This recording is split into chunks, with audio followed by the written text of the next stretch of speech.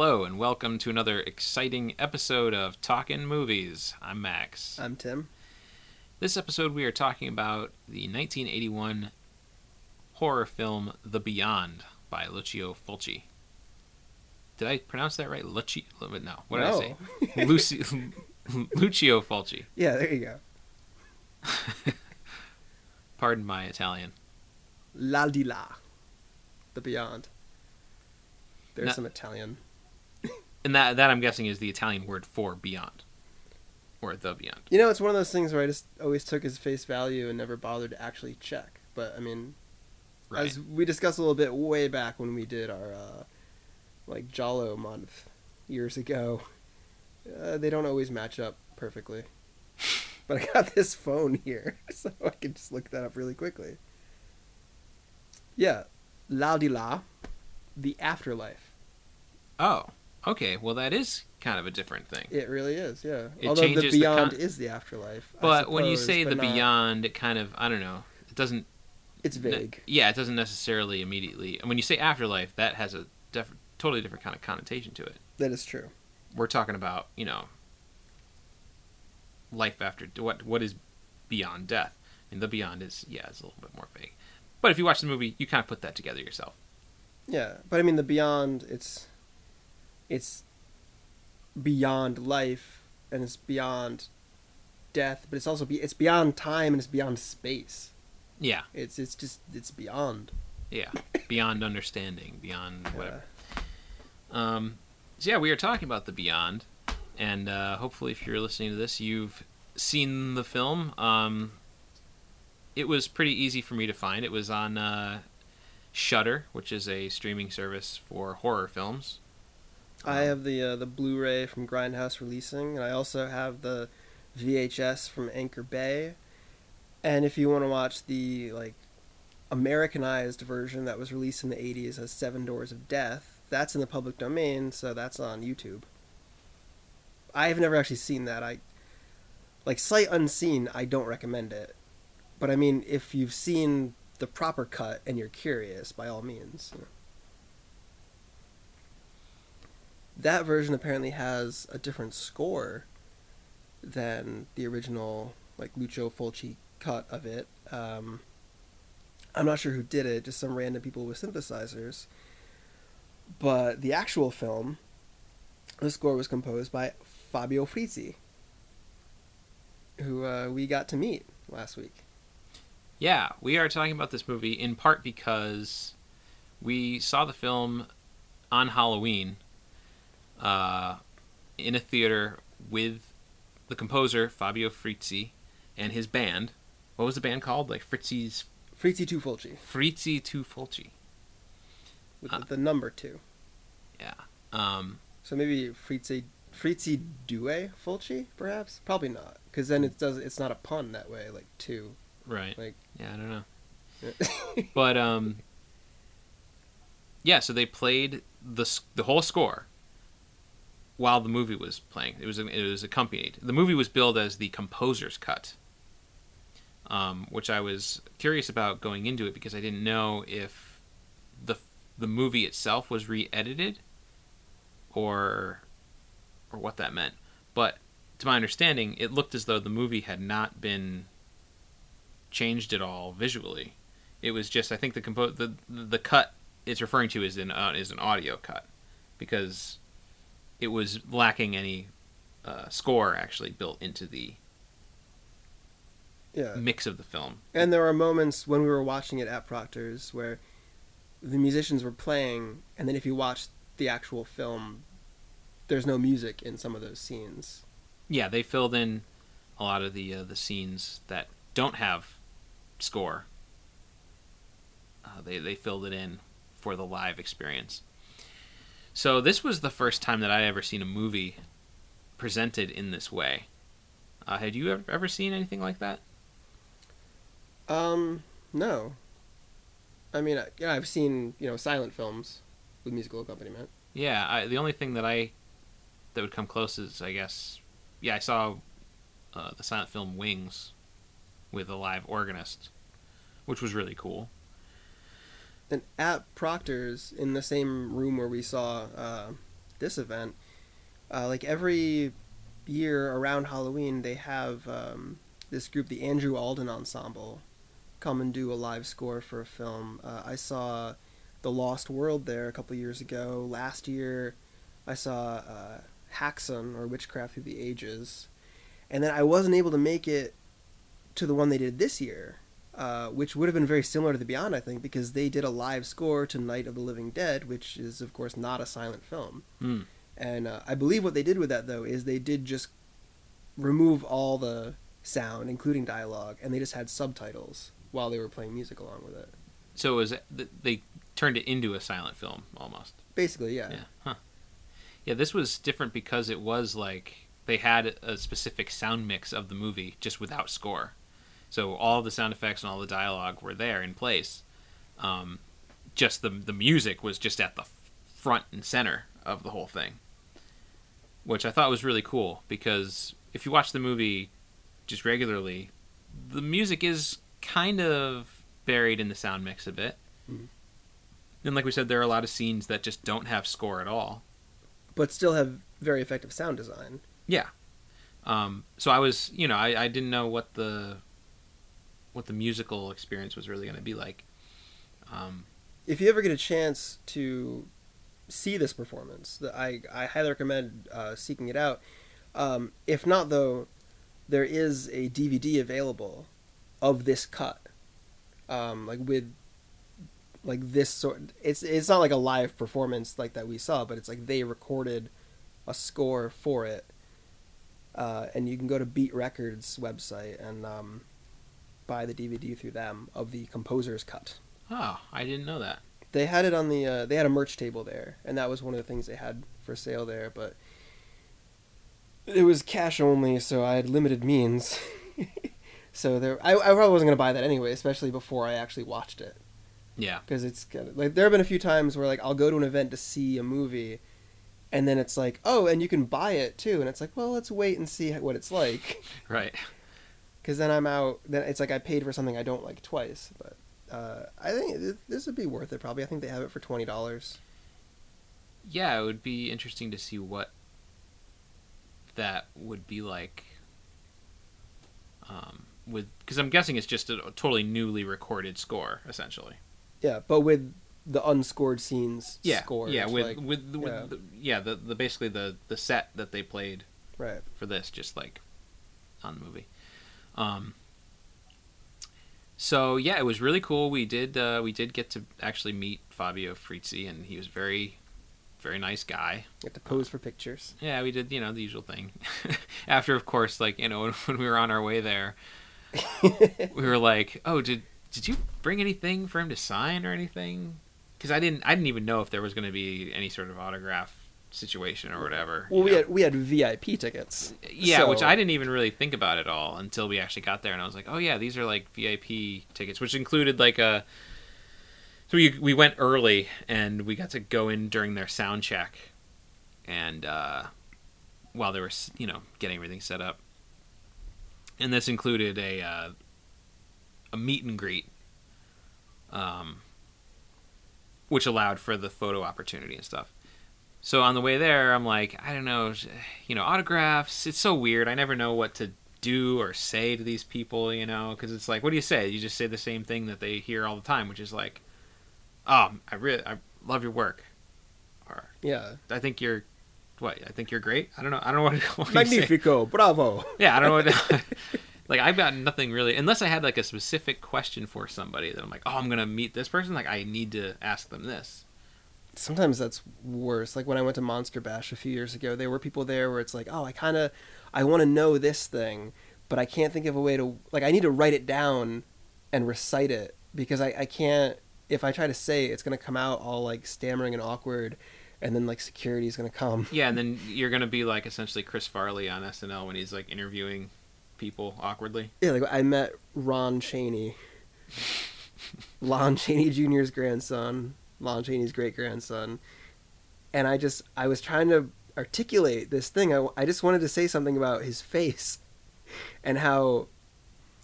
Like this, his eyes and the bridge of his nose. Like if you covered up the rest of his face, that part of him, like you can see like his family in that part of his face. But And there was no, I never really perfected a non-creepy way to say it, so I just started stammering at him like, "Oh, your face." And he was a nice guy. He posed for a picture with me, and he was all smiles. But I made him uncomfortable. yeah, that that's the thing, is just like, do they really need, do I need to tell them this? It's cool to be able to let them know that they are appreciated and that their work is appreciated. Especially for somebody that you really admire, and that whatever. But I don't know. I'm not really one for the whole meet and greet autograph thing, and there's a trend these days that, like, I mean, comic conventions have gotten so huge, and there's so many actors and stuff who just go around to, like, they'll hit every Comic-Con, like they'll hit a Comic-Con every weekend, and you can go and you can, like, pay money, sometimes in the hundreds of dollars, to get your photo taken with them and get, like, an autograph or something. And people will line up for hours or whatever to have the opportunity to, like, meet somebody like Mark Hamill or somebody who, for me, that would be pretty cool to meet Mark Hamill. Like, I'm a huge Star Wars fan. That'd be awesome. But what would you say to him? Exactly. What do I say to him? The same stuff that, like, that anybody's ever said. It's like, oh, I grew up watching Star Wars. Like, you're Luke Skywalker.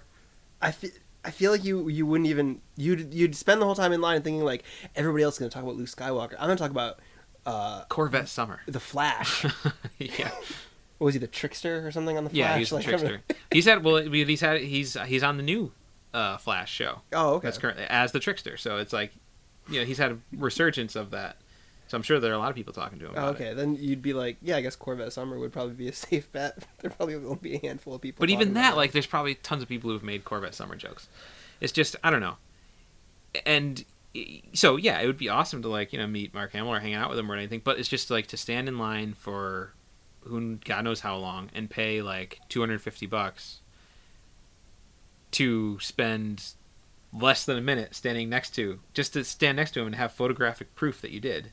And it's a contrived artificial meeting situation. I mean, like, just a couple weeks ago, or a few weeks ago, I guess, at the Adirondack Film Festival, you just sort of, like, organically met a couple of filmmakers. Yeah. And that was a very positive experience. It was cool because it was just like, oh yeah, you're, so and so, and I know, and because we just happened to be having to work together on this thing. Yeah. And that's cool. And it's like that's like a real experience. If I was, I don't know, hanging out in, like, a diner or something, and all of a sudden Mark Hamill walked in, and he was like, I need somebody to help me, change my tire. I'd be like, this is the time that, you're having a real experience with this person, and, like, that's cool, Or, like, if I'm walking across the street in Tarrytown and Misty Monday asks me to go to a diner, and then I just don't go, like I sadly talked about on this a long time ago. That's right. Yeah. You say no to the... No, I'm good. We already met. So my friend Gavin and I, we already ate, but have fun. My God. So I don't want to put anybody down who, like, who maybe have done those sort of photo shoots, or, you maybe put down money to do it. Like, that's totally cool, and I get it, Yeah, and there are both collectors, and there are also people who just want to be in the same space as that person. Yeah. And, I mean, it means a lot to them. Yeah. So how much did it mean to you, Tim, to meet Fabio Frizzi? I don't know. I liked it. And I like that he was a very friendly, happy guy. Yeah. He had just a very winning smile and everything. He was, like, joking and stuff. And I bet there have definitely been situations I've seen where, like, in one of those, like, meet and greet sort of situations, someone is clearly uncomfortable, and they will keep you at arm's length. He, like, when somebody would ask if they get their picture taken, he would pull a chair up next to him and put his arm around you. He's like, of course, sit. Yeah. And I don't even know if this is all, like, I mean, there are a lot of people who worked in genre cinema over the decades who, like, it takes a while for people to get recognized as to, like, their contributions and stuff. I mean, even, like, Fulci, who directed the Beyond, like it was a while before people were like, "Oh, this guy knew what he was doing." Unfortunately, shortly after people started to realize that, he died. Mm. So like I really don't know much about Freezy's like personal history and stuff. Maybe this is all new to him. Maybe he's like, "Oh, people have been buying my CDs for years, but this is the first time I'm actually getting to see face to face people who love this music." Yeah. No, I mean, and that's like the positive thing about it is like I like being able to show appreciation in that way, in a direct sort of personal way, where you can say like, yeah, I love your work, and also taking part in 2 standing ovations during the performance. Yeah. So it's very cool, especially somebody who's like, had this long career in history, and but he's still working today. Yeah, we saw a short film that he did the score for, Saint Frankenstein, the Scooter McCrae film. Yeah, all together, this Halloween event was it was a packed day. With there's a lot of stuff between going early for the sound check and well, I mean, it was funny because we had this whole conversation about autographs going to there, and we're like, yeah, we don't need anything signed. And then we walk into the VIP thing, and they're just handing out free posters. Beautiful posters. Yeah, really nice posters. And on the way in, I saw the poster, and I commented on it, like, "Oh, I love that poster." Yeah, and then they're like, "Oh, here's one." And so we're like, "Okay, well, I guess if we have the poster, and we're and he's right there, and this is why, we're here for this VIP thing. I guess we'll get an autograph, Because we're just too cool for school." No, it was very cool. I definitely... It is nice to have that. So we got to meet him, photos, autograph, sound check. He played some. Him and his band played some tracks from the movie and from some other stuff, and then we took a break. Came back in and we actually saw the whole film with the band through the entire thing, and man, it was really cool. Yeah, really, really cool. The music is just awesome. The musicians were just phenomenal. To be able to it was just, I was so impressed with just how tight the operation was, where it was just like scene changes were like down to like the frame almost. It looked like it was just instantly they were just on from one scene to the next, from one shot to the next. Keeping in time with the changes, and it just sounded like as good as any recording would have been. Yeah. It almost felt like we were sort of sitting in for a stage recording session, like they were actually scoring the music, scoring session, because we had this big screen up there with the movie playing, and Fabio Frizzi was sitting facing the screen and facing the band, while the rest of the band was facing the audience. So he was kind of composing while he was playing. Sometimes conducting. What did I say? Composing. Yeah, I meant conducting. So he was conducting the band while he was playing his keyboard and sometimes his guitar. Now, when I've seen silent films with live accompaniment, when it starts out, I'm kind of going back and forth between looking at the musicians, looking at the screen, and then eventually I'm just looking at the screen. The musicians sort of blend into the darkness. Yeah. This was a very different experience because I've seen the movie several times before, and I would get sucked into it. But it was very hard not to just watch the way these musicians were relating to each other throughout. Totally. Yeah, I was very much torn between going back between the movie and the band. And honestly, I probably spent more time watching the band. And it was partly because I had just watched the movie the night before, going to see it again at Proctor's. So the movie was very fresh in my mind. Which I think was a good way to do it, honestly. I think I'm glad that I watched the movie before going to see it in this experience. Because if you were going in seeing this for the first time this way, I think I don't think you would be as sucked into the film itself, because your attention is split.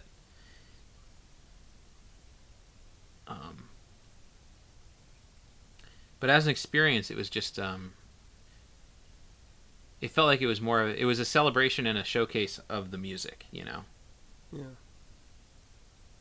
and of the film itself.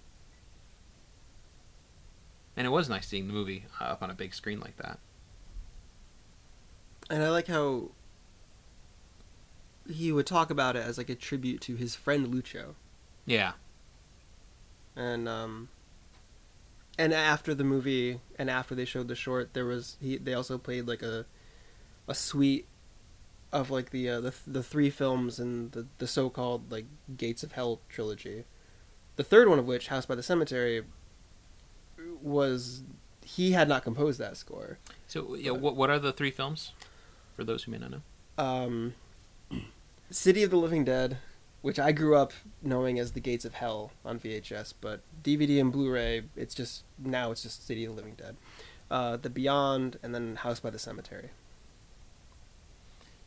And Fabio Frizzi did the score for the first two of those films. But then the last one, it was somebody else who...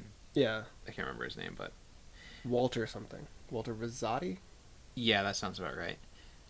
But it was cool, because as he explained during the show, he was like, okay, I'm going to play for what I believe was the first time all three suites from all three films together, all in one go. On the Blu-ray, the 3-disc Blu-ray of Manhattan Baby, there's an interview with Frizzi. It's about an hour long, and it's intercut with clips of him rehearsing with his band. I didn't recognize all the band members. It's definitely the same bassist.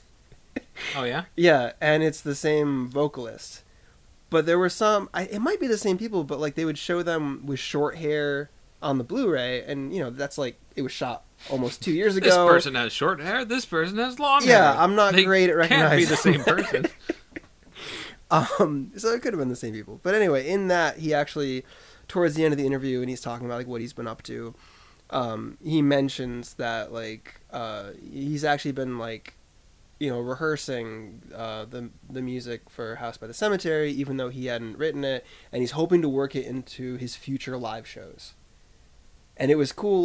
Like I watched the first half of the interview before we went to Proctor's, and I finished it that night when I got home, and it was this cool little time travel moment. It's like, oh, he did. I can go back and tell him, hey, you do that thing you planned on doing. Now there was some confusion that we were kind of talking about, because was that he was sort of making it seem as though this is the only time that he's ever going to play it. But I feel like he was half joking. Like he might have meant like the like maybe this tour, because he had like 3 other dates right in America. Yeah, so maybe just this tour. Because he kind of was like laughing while saying that. Yeah. And he also, what was the? All right, they did those 3 songs as like a suite. And they did a piece from the soundtrack of Cat in the Brain, a.k.a. Nightmare Concert. And they also did a piece, like a new piece, that was inspired by an H.P. Lovecraft story called... I bet if I looked at a list of H.P. Lovecraft stories, I could tell you which one it was. And there was a guy in the audience who worked for this record company that I guess is doing the past few years. There's been sort of a resurgence of, kind of like they had like the radio plays in days of old, if you will. There's been a lot more of those lately. Is it Cadabra Records? I think he was from. And, yes. Yep. And I guess this was a piece they recorded for a new audio version of a Lovecraft tale. I never really got into Lovecraft that much. You? No, I've never really. I haven't really tried much. Yeah. But it seems like I should. I don't know. Was it? It's the something and the something door, something in a... Yeah, I was going to say, is it the picture in the house? Is that right? It could be. Picture in the house, that's a something and a something. Yeah, that's why it stuck out to me. Anyway, it doesn't really matter. Yeah. But it's interesting that this composer was chosen to do the score to like a Lovecraft tale when... Lovecraft is often cited as an influence on these films, which are referred to as like the Gates of Hell trilogy.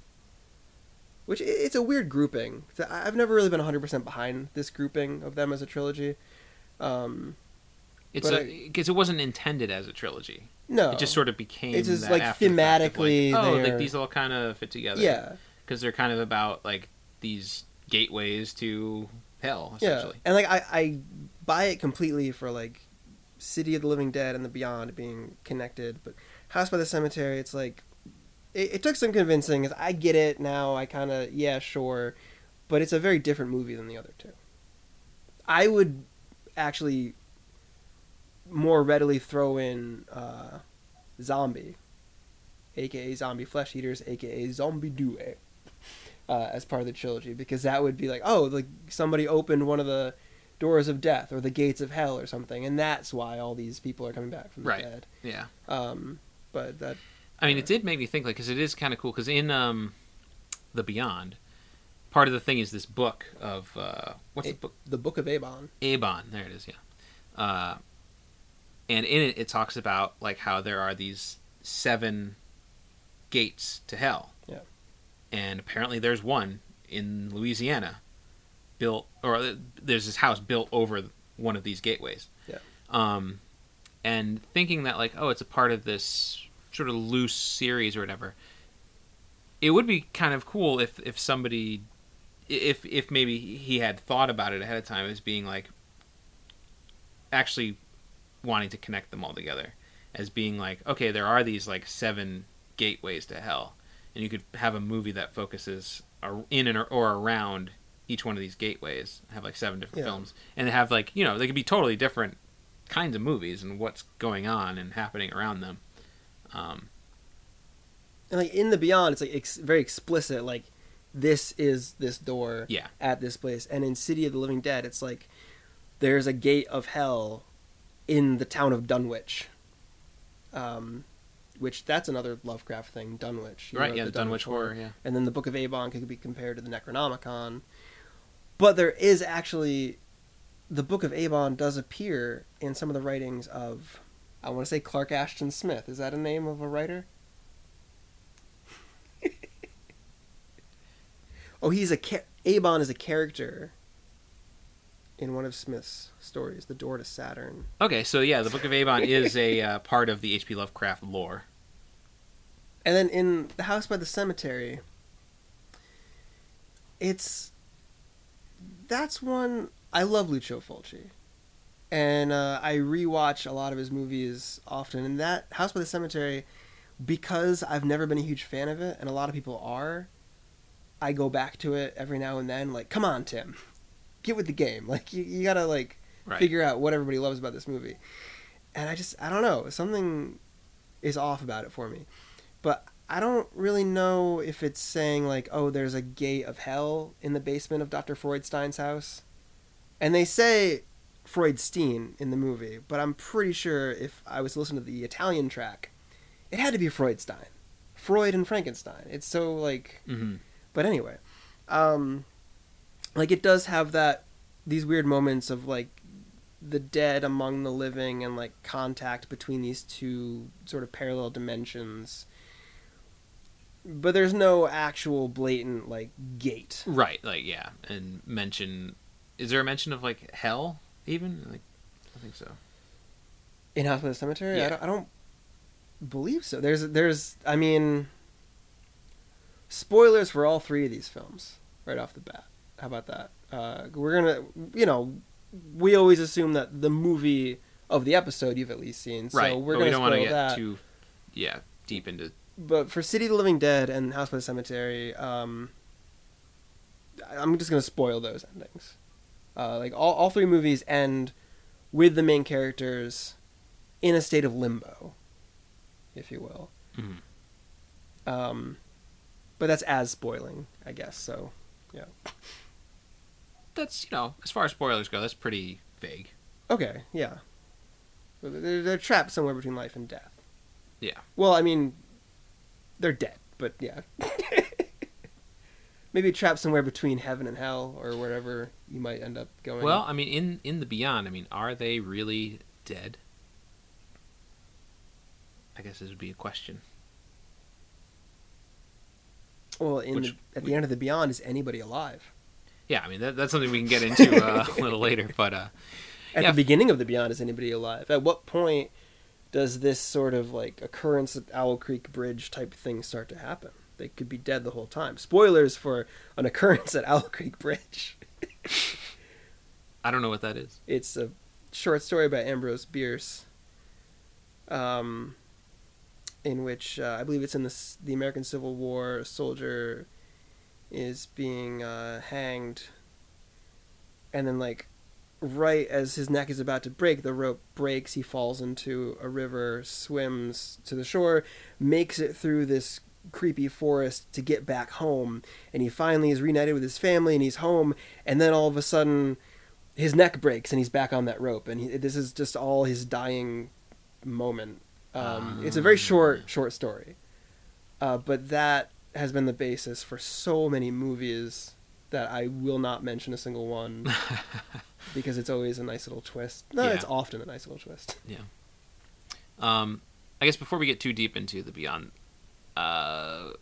let's talk about Lucio Fulci a little bit more and give a bit of an overview of his films and career leading up to the Beyond. All right. We'll keep it brief. I know that you probably have a lot to say here because I know that you've actually written papers on Fulci. I've written a paper. You've written a paper. Okay. Like 60-page paper. A 60-page. Oh, that's there's no small feat. Well, I think it had to be like 50 pages, so it could have been longer. I don't know. It was my senior project when I went to Purchase as a cinema studies major. It was a very poorly written paper. It's embarrassing actually. So it won't be shared in this show in today's show notes. It will not, and I hate the fact that it's out there and that you can go to the library and read it. I hate that. You can go to the library at Purchase or any at library? Purchase. It's not like okay. I was gonna say you cannot go to your local library and be like, I'm gonna read what Tim Gunn has to say about Lucio Fulci's Giallo films, which that was the folks. It was called. The title of it was Sette Gialli di un Maestro Italiano, and then in parentheses Lucio Fulci's Giallo films. Because I wanted to play on the fact that the translations are always actually different than what the title is. Hilarious, right? Yeah. What a teacher wants to be confused by the title right on the front page. But why is this all different? My poor advisor, she, when I was saying, like, oh, here are things that I want to write about for my senior thesis, the main thing I was focused on was like, oh, I'm going to write a paper about Robert Altman's career in the 1980s. And she's like, perfect. I know a lot about Robert Altman, and it's great. And then all of a sudden I just woke up one day and was like, no, you know what? Lucio Fulci. And she was not somebody who really liked horror films or anything. So you just made life harder on yourself and on her. Yeah, and she hadn't seen any. Like, every time I would hand in, like, different parts of it and stuff, I'd throw in, like, some old VHS tape, like, well, watch this and then read this. And you're giving the teacher homework. Okay. Pretty much, yeah. I felt really bad. But, I mean, I don't know. So anyway, yeah, I'm sorry. That's... So, Lucio Fulci, well, what do you want to know? I mean, I don't know how to do this without just going on forever. I guess just an overview of his films before the Beyond. Okay, he started out as a writer, working primarily in like commercial cinema, mainstream cinema. He considered his mentor to be I never remember his full name, but he would direct under the name Steno. And he would just make these broad farces and stuff, and by the end of the 50s, Fulci made his directorial debut with I Ladri, The Thieves, in 1959, which I mistakenly purchased from Amazon because it was advertised as all regions, but it's not. So I've just got this DVD that I can't watch, and I no longer have a working region-free DVD player. But anyway. Is that a horror movie, or is it... That is a comedy. Oh, okay. Yeah. Like a lot of his early films. He worked a lot with Franco and Chichi, who were just... It's hard... Comedy doesn't translate well between cultures. Yeah. And like you watch some of these like Italian comedies, and they're just, you get that like, oh, okay, I guess this situation could be funny, but it sucks that the actors are like making these really weird faces to convince us that it's funny. I don't know. Yeah, I've only ever seen his horror films, so. Yeah, and I mean, he was a professional like genre filmmaker. He did some musicals. I actually really liked Uno Strano Tipo, which unfortunately that DVD had no subtitles. But I followed it somewhat, and just he has a way of shooting and like using his compositions and editing to tell the story and like the way characters are relating to each other. I didn't even really need subtitles for it, and also I mean it's a musical, so like you just sit back and listen to some of the songs. He did.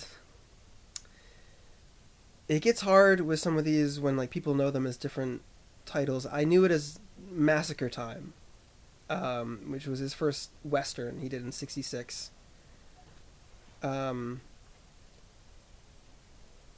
But it's also known as The Brute and the Beast. And he did some more comedies. He started to get a little more serious after Massacre Time. It's a very violent film. That's when violence really enters Fulci's filmography, which increases as he goes. He realized, hey, this is kind of fun. Or maybe he just got angrier in life. He was an angry person. A lot of people did not get along with him. In the late 60s, he wrote the screenplays for a couple of Giallo films. What he claimed he wrote the screenplay for one called The Sweet Body of Deborah, which has never actually been confirmed, but he did take credit for it, which he liked to do. He did do the screenplay for Doppia Face, Double Face, which my DVD is called Liz and Helen, which is a Riccardo Freda Giallo. And then he made Una Salatra. My DVD is called Perversion Story, which is a horrible title. Una Salatra means one on top of the other, which is a perfect title for it. I don't even want to go into it that much. I don't want to go into any of these much. Yeah. It's sort of like a Giallo version of Vertigo. It even takes place in San Francisco and was shot there. Yeah. And that was like his real foray into the Giallo genre, which I think that's his high point, or the Giallo films he did. And around that time, his first wife committed suicide. And it was right around the time that his next film, Beatrice Cenci, which he considered his best. It was not a very successful film or that well respected. There were certain critics who loved it, and I'm not a huge fan of it. I've tried watching it a few times. I can't really get into it. I don't know. What kind of a movie is that? It's based on a true story. It's like a historical drama, and it sort of has elements of the Giallo, because it's like the timeline's a bit fragmented. It starts off in the aftermath of like, oh, this great man has been murdered, and then it goes back and you see these events from all these different characters' perspectives of like what a horrible person he was and kind of deserved to be murdered. And like it's intercut with this investigation into the murder. It's one of my issues with it is it's kind of hard to follow with everything.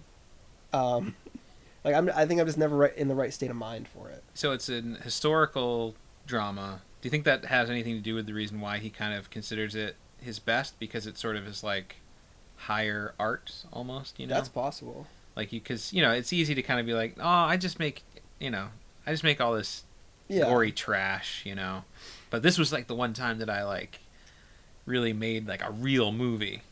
But it's still got a lot of violence in there, and it's still got some trashy elements, or I shouldn't say trashy, but exploitative.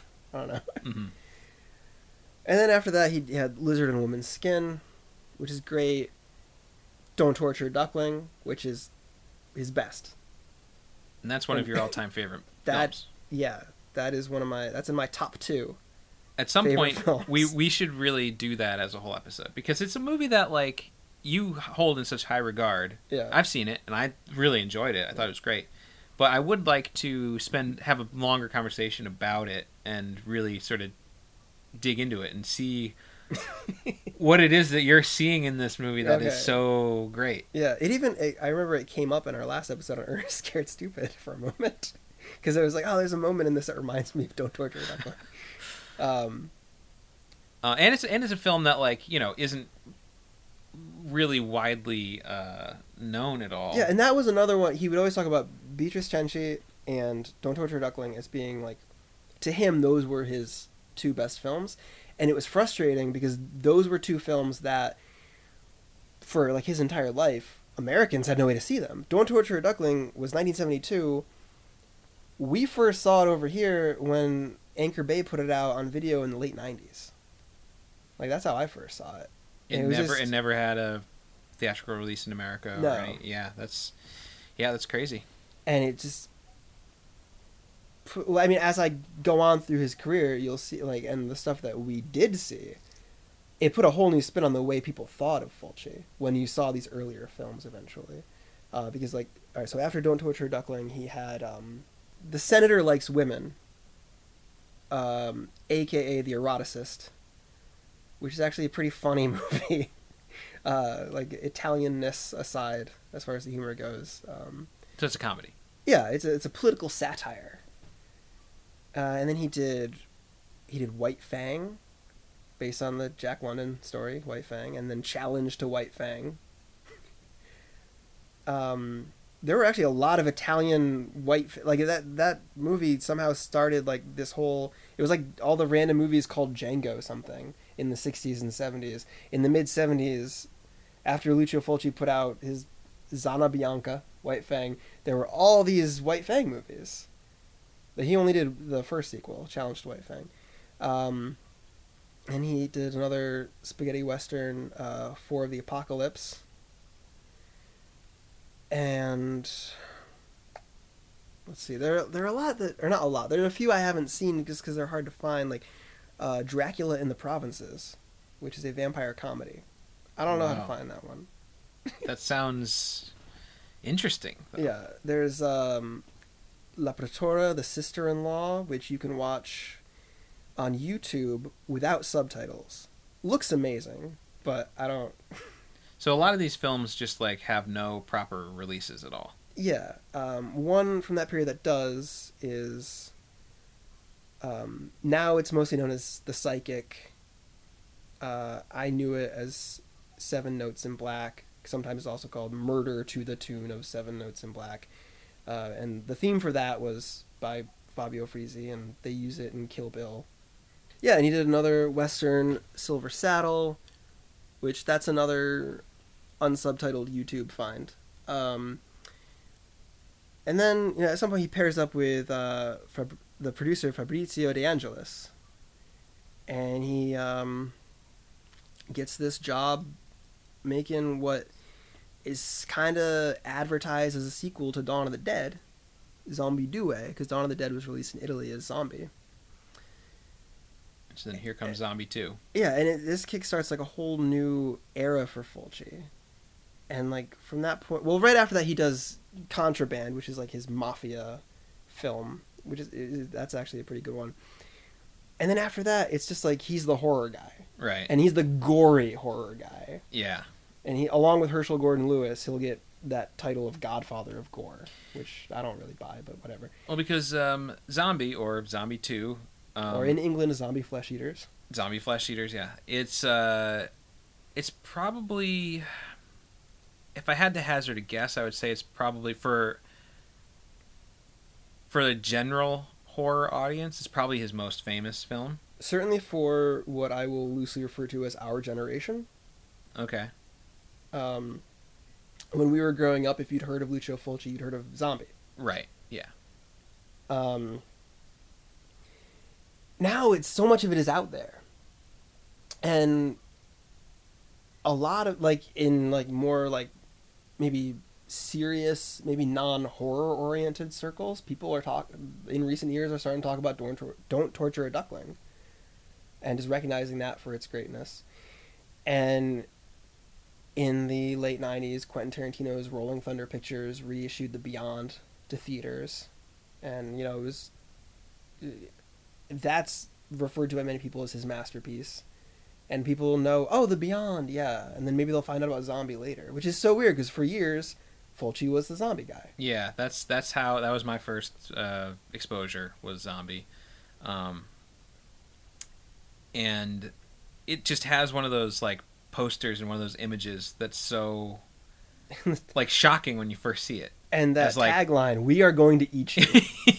There's a moldy, like ancient-looking, like conquistador zombie looking out from the poster and just says, "We are going to eat you." Yeah, and it's the kind of like when you see the zombies in Zombie, it's like it's basically just like, oh yeah, you know that George Romero guy who has those zombies with like blue face paint on? Like, yeah, screw those guys. These are zombies. They are like walking, maggot-filled, disgusting, putrid corpses. And that's the comparison with Romero is something that Fulci was never really able to shake. And it's one of those things where, like, at that time, I'm realizing now I'm referring to something we were talking about before we started recording. But, all right, so this is... There's a situation where, like, certain films get compared to other films because they happen to come out around the same time. And Fulci's zombie film definitely was a response, to a financial response to Romero's film Dawn of the Dead. Mm-hmm. But decades later, if you look at Dawn of the Dead and you look at Zombie, they're so different. Oh, there's very little to compare. I mean, the thing to compare them to is just the zombies themselves. It's just the idea of a corpse coming back to life to attack the living, or to eat the living or whatever. And even then, like the zombies in, Fulci's zombies, which there are a lot of, like in The Beyond, there are zombies in that. And they're very different from Romero's zombies. Yeah. In the way that they, like I was saying, they're just like, they're the disgusting, rotted zombies that are just like, they just look just awful to look at. Yeah. And they're definitely, they act like post Night of the Living Dead zombies, but it also harkens back to the tradition of like the voodoo zombies of like of prior years. One of the in his film Zombie, one of the more famous scenes is the fight scene with a shark. It's a zombie fighting a shark, and it's all underwater, and it's pretty beautiful to actually watch. Yeah, that is definitely the word I was about to use, beautiful. Because of the way that like the movements, the underwater slow movements of the zombie with its hair and filth trailing behind it, and the shark as it's sort of backing away from the shark. It's just like it really is like it's a mesmerizing underwater dance between a zombie and a shark. Yeah, you don't see that kind of stuff in Romero. No, you do not.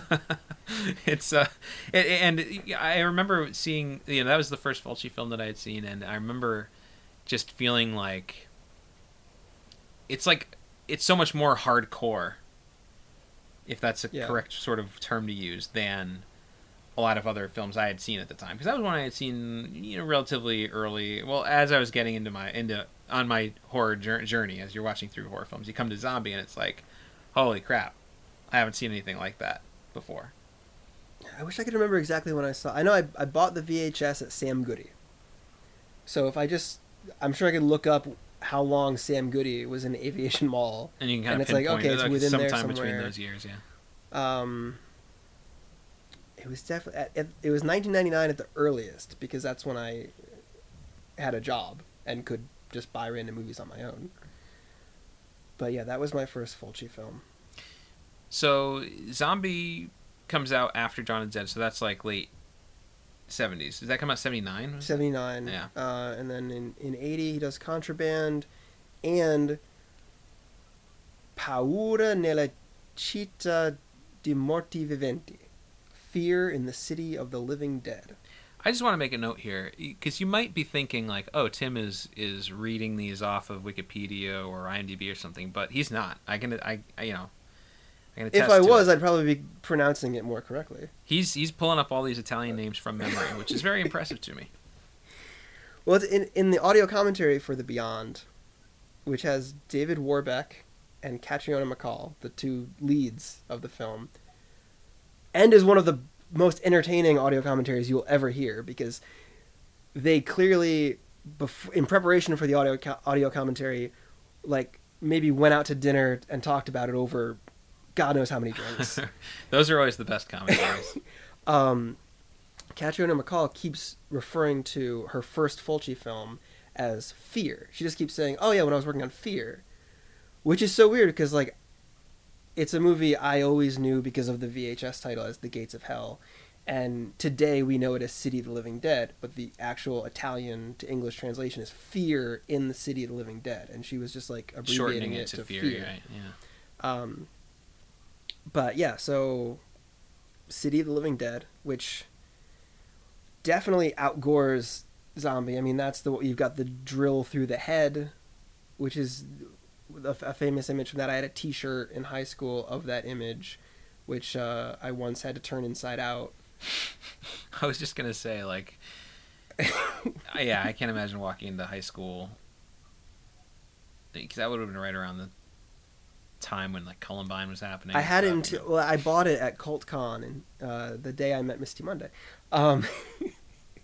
Rotten Cotton had a very important day in your life. Yeah. Rotten Cotton had a booth at CultCon 2000, and I got that there. Yeah, and it's also got people puking up their own intestines. There's a rain of maggots. It's a crazy movie. So then in 1981 we have The Black Cat, which I really like. It has very little to do with either of the Black Cat movies that we talked about a few episodes ago. Yeah, I was just thinking, I mean, how many movies are there that are called The Black Cat? It's got to be hundreds, right? Well, a couple of years ago, Arrow Video put out a Blu-ray called Edgar Allan Poe's Two Black Cats, and it had Lucio Fulci's The Black Cat, and the other one was directed by Sergio Martino. Yeah, they're just, I mean... And I like how the credits for Fulci's film, in the opening credits it says, freely adapted from the Edgar Allan Poe story. And yes, but it has more to do with the story than either of the Universal ones we talked about with Bela Lugosi. That's actually... If anybody ever has any issues with Vincenzo Tomasi's work as editor of several Fulci films, you should point them to The Black Cat and be like, clearly this guy knows what he's doing, and any issues you might have with the editing has more to do with what's going on in the film itself and what is causing these like spatial relationships to break down. Because basically Fulci, he shot like all these like deaths and everything, and then he shot all these images of this black cat running around and going to different places, and basically just handed Tomasi like this pile of footage and was like, the audience needs to get that the black cat is causing all this stuff to happen. And it's very impressive. Like, I think I like it more than a lot of other people. Something about it, and it also has a great score by Pino Donaggio. Right, okay, I'm remembering now. Yeah, this is the movie where the cat is actually killing people. Yeah. Yeah, okay. But yeah, so and then they follow that up with The Beyond, which we'll talk about in depth in a few minutes. And then after that, The House by the Cemetery. And then The New York Ripper, which we both enjoy a lot. It was very controversial in its day. Yeah, I'm actually a pretty big fan of that movie. I've seen it a couple of times. And then that period of his career really ends in 1982. Now, all these movies that I've been talking about the past few minutes, from Zombie to Manhattan Baby, that's 1979 to 1982. It was a very productive period for him. Manhattan Baby sort of ends that period. Between Zombie and Manhattan Baby. Yeah. Yeah. That's considered by many the high point of his career. From like a financial view, it definitely was. And, you know, years before most like American audiences knew anything about his Giallo films from the 70s. This is basically what his reputation was built on. Right. These really gory, violent films in the early 80s. Manhattan Baby, I'm not a huge fan of. After that, it gets weird. There's some weird stuff to follow. You've got his sort of sword and sandal epic, Conquest, which is a crazy movie. I don't know. Have you seen that one? No. All right. And then there's The New Gladiators, which is basically when they made The Running Man, they had to have been aware of The New Gladiators. It's like this reality show where people are forced to fight to the death against each other. But it was made in 1983. So, like, yeah. Fulci knew what was coming. And then after there was Murder Rock, which we've done an episode on Murder Rock. That's an underrated film. Yeah, and I just wanted to make a note about Murder Rock, specifically our episode on it. In preparation for this episode, I went back and listened to that because I didn't want to overlap with things that we may have discussed in that about, the history of Lucio Fulci and stuff. And I quickly realized, well, not so quickly, after about an hour and a half of listening to this episode, and we had not mentioned Murder Rock at all. Sorry, guys. So I just wanted to say, because I there may be some new listeners listening to this show, because we took a hiatus for a few years, and then we came back, and now we're on iTunes and all this kind of stuff. If you do go back and listen to those older episodes, yeah, I did want to sort of offer an apology of sorts for sort of rambling on a bit too long in places, not really getting to the point. A lot of personal stuff. A lot of personal stuff, yeah, that just really didn't need to be in there. A lot of like local type stuff that anybody who doesn't live near Glens Falls, New York, has no idea what we would have been talking about. Yeah, so it is kind of weird going back. So it's like, because I would like to say like, oh, we're talking about Fulci. Yeah, go back and listen to our Murder Rock episode. But unfortunately, we spend about maybe half an hour to 40 minutes talking about that movie at the end. And we kind of just briefly sort of stumbled through that movie. So we didn't really do like a big sort of deep dive into it. So we're kind of making up for that now. Yeah. And I'd say if you really want to kind of get to know us, episode 1, it's worth a listen. Our origin episode. We just talk a little bit about our backgrounds. But then, this part from our episode on George Romero on, I think I'm proud of what we've been doing. Yeah. Yeah. And there are some good episodes in the old run. You just got to mine for that gold. Yeah, you got to just sort of sit through us talking about, I don't know, other nonsense. So, anyway. So Murder Rock, and then The Devil's Honey, which is his like erotic thriller. It recently was released on Blu-ray. I'm actually kind of excited about that because I have a very poor quality DVD with Japanese subtitles on it, and it's a rough movie to watch, and I'm looking forward to finally seeing like this pristine restored version. What's it called? The Devil's Honey. The Devil's Honey. And I remember watching it for my senior paper in college in my room in my apartment once, and my roommate came in, and I'm just sitting there watching this like kind of weird transfer DVD with these like Asian subtitles on it, and this guy is like sort of like filleting a woman with a saxophone, and I'm just like, nothing, what, like this is an awkward moment for him to walk in.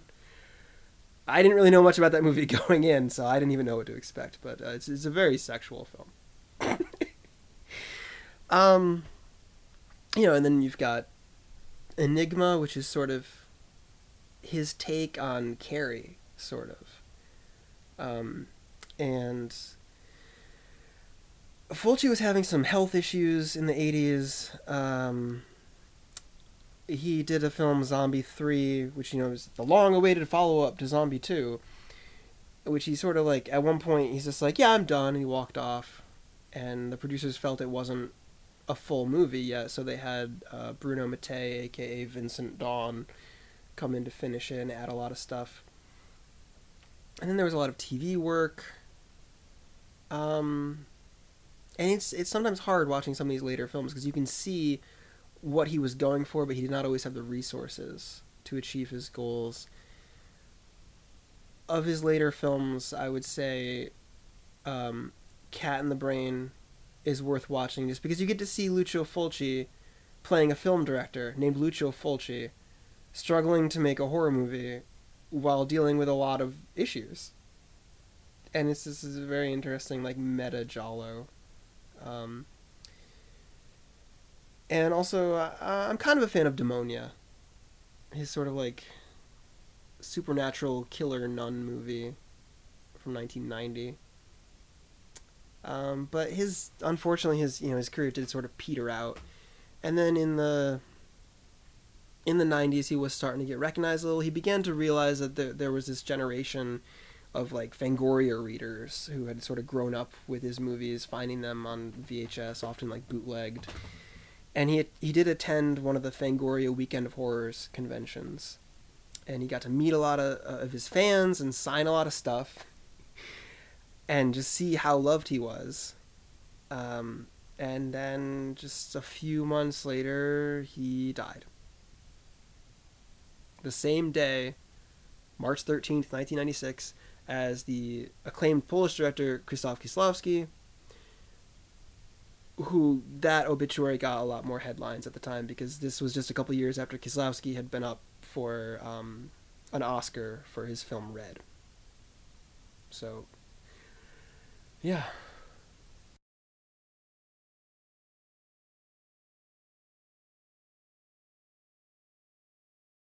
So if somebody is looking to sort of take a cursory exploration of his filmography, which films would you recommend?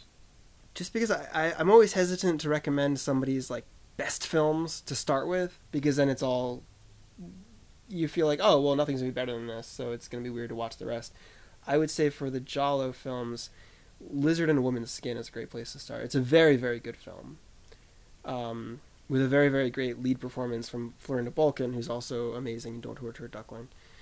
And then as far as, like, the gory films, I would say probably Zombie. Yeah, I mean, I think Zombie is definitely a must. I've always found City of the Living Dead to be a great party film. There were many times when I'd have people in my basement that I would show them City of the Living Dead.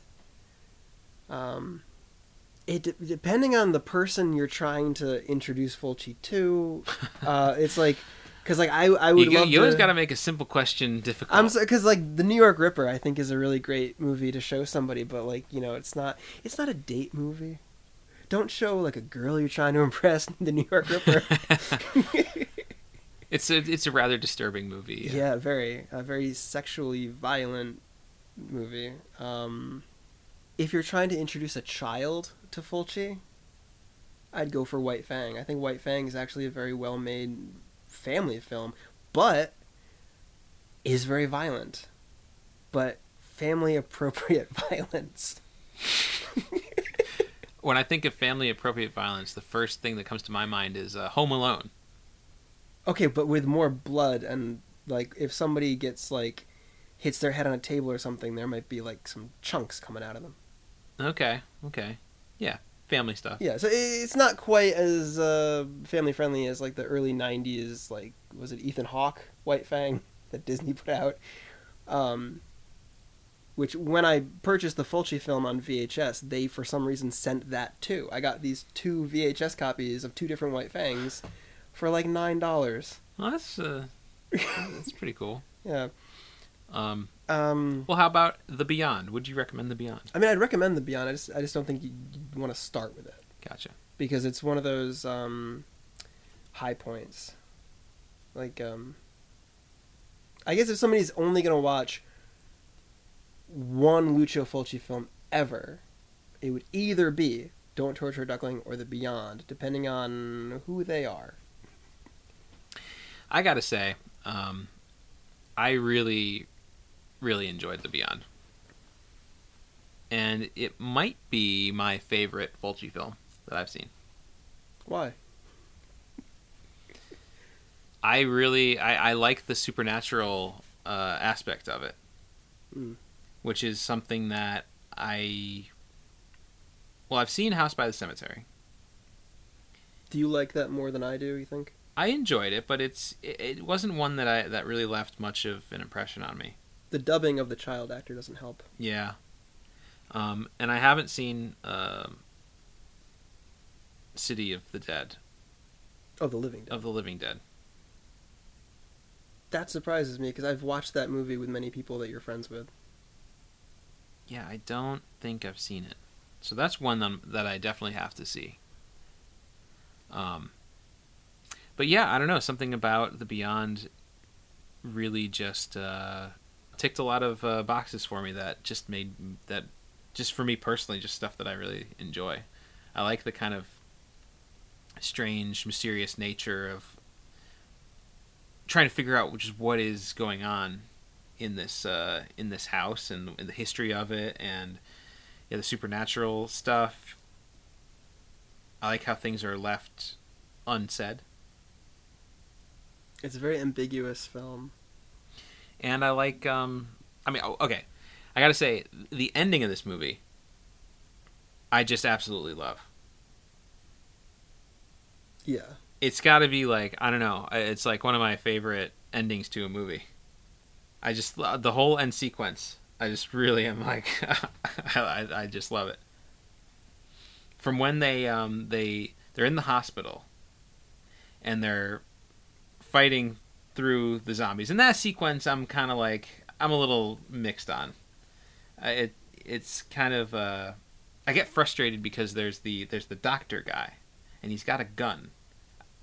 And at one point, he shoots one of them in the head. They keep doing this thing where he'll shoot a zombie in the chest, and it keeps coming towards you. And then you shoot it again in the stomach, and it doesn't go down. And then he shoots him in the head, and he falls down and dies. Yeah. And you think from then on, like, oh, okay, that's how you defeat him. You gotta shoot him in the head. And then it's like, next zombie comes along, he shoots him in the chest. Doesn't work. Shoots him in the chest again. Doesn't work. And then he shoots him in the head, and he goes down. And I'm just like, just shoot him in the head. And maybe you could say, like, he's missing when he's trying to shoot him in the head. Yeah, I mean, he's not like a professional sniper or anything. He's a doctor. But he's not standing that far away from them. That's true. He's not aiming for the head, clearly. Yeah, it looks like so like that becomes frustrating, and it's a rather long sequence that I'm kind of just like, just shoot him in the head, man. Come on. He just keeps shooting him in the chest. But anyway, so they make it through this hospital, and then they finally they're all boxed in. They have nowhere to go. They open up a door, they go down the spiral staircase, and realize that somehow, magically, supernaturally, they've been transported back to this hotel that our main character, Liza, has inherited this hotel, and she's fixing it up. And now they're back in the basement, which is the place where a lot of this stuff has come from. It's the place where at the beginning of the movie we have this prologue where we see back in the 1920s a painter, Schweik, painter. He has the Book of Avon, and he's and all the townspeople come, and they apparently, and I like how in the prologue we don't even really know much of what's going on there. Where it's like, okay, so presumably things in this town have gotten out of hand somehow. There's been other deaths. There's been other instances of zombies or monsters or something has been going on. And all the townspeople seem to think that it's this painter is the cause of it. So they storm this hotel. They grab him. They drag him down to the basement. They crucify him to the wall. And, and that's a very vicious, brutal sequence at the beginning where they're whipping him with chains and we're seeing his skin split open. And it's very evocative of the most brutal scene in Don't Torture a Duckling. Yes. The chain whipping. Yes. And then they douse him with what looks like some sort of molten lead or molten metal. Lime, I think. Quicklime? Oh, okay, that makes sense. I don't know if that's something they say. It's just something like when reading about the movie writers will just be like, oh, then they take the quick line. Well, because it's hard to tell because the whole opening prologue is done in sepia tone, so you can't actually see what the color of it is, which I think may have helped identify it. Which is odd because watching it in the late 90s on VHS, it was just in regular color, which was not the original intention. They wanted it sepia, but for whatever reason, when Anchor Bay put their VHS out, that was not the case. Yeah, so they douse him with this molten lime or whatever, and it essentially melts his head. It's a really brutal death scene, and so it all goes down in this basement, and then throughout the movie, various people go down to the basement and have unhappy things happen to them there. So at the end of the movie, our two main characters, Liza, and what's the doctor's name? I don't even know. He's just the doctor guy. Well, he's not a U.S. senator named John McCain. He is a doctor named John McCabe. That's right. John McCabe. It's kind of like Steve Banning in The Mummy's Hand. Yeah. Or it's Steve McCabe, or no, not Steve. John McCabe. They find themselves mysteriously transported back to the basement in the hotel. And I really like their acting in the end. They're terrified. Yeah, you can really feel how scared they are and how they get down at the bottom of the stairs, and then when they realize that they're in the basement, they're like, it feels like it's like a bad dream. Yeah. That they just desperately want to wake up from. And they have no choice but to walk forward. And, and there's this strange mist starts filling the basement, and they walk forward, and they find themselves in this land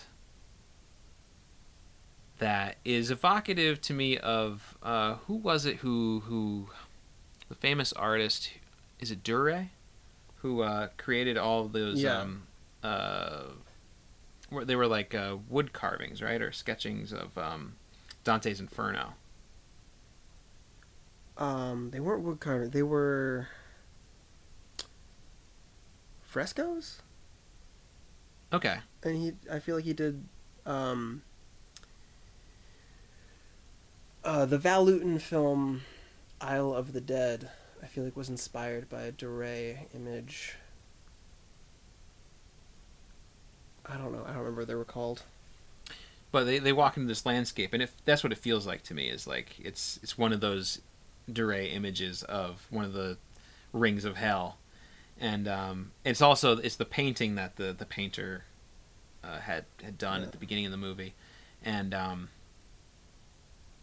I love just the way that looks, just like it's very eerie and like unsettling how there are these bodies that are sort of like half buried in the ground, and they're looking around, and the way that the music comes in at the end, the way that they look at each other, like, and when they realize that the exit is gone and that they're just trapped in this place, and then we see that their eyes have gone pale, like Emily's, the blind woman's, and the young girl.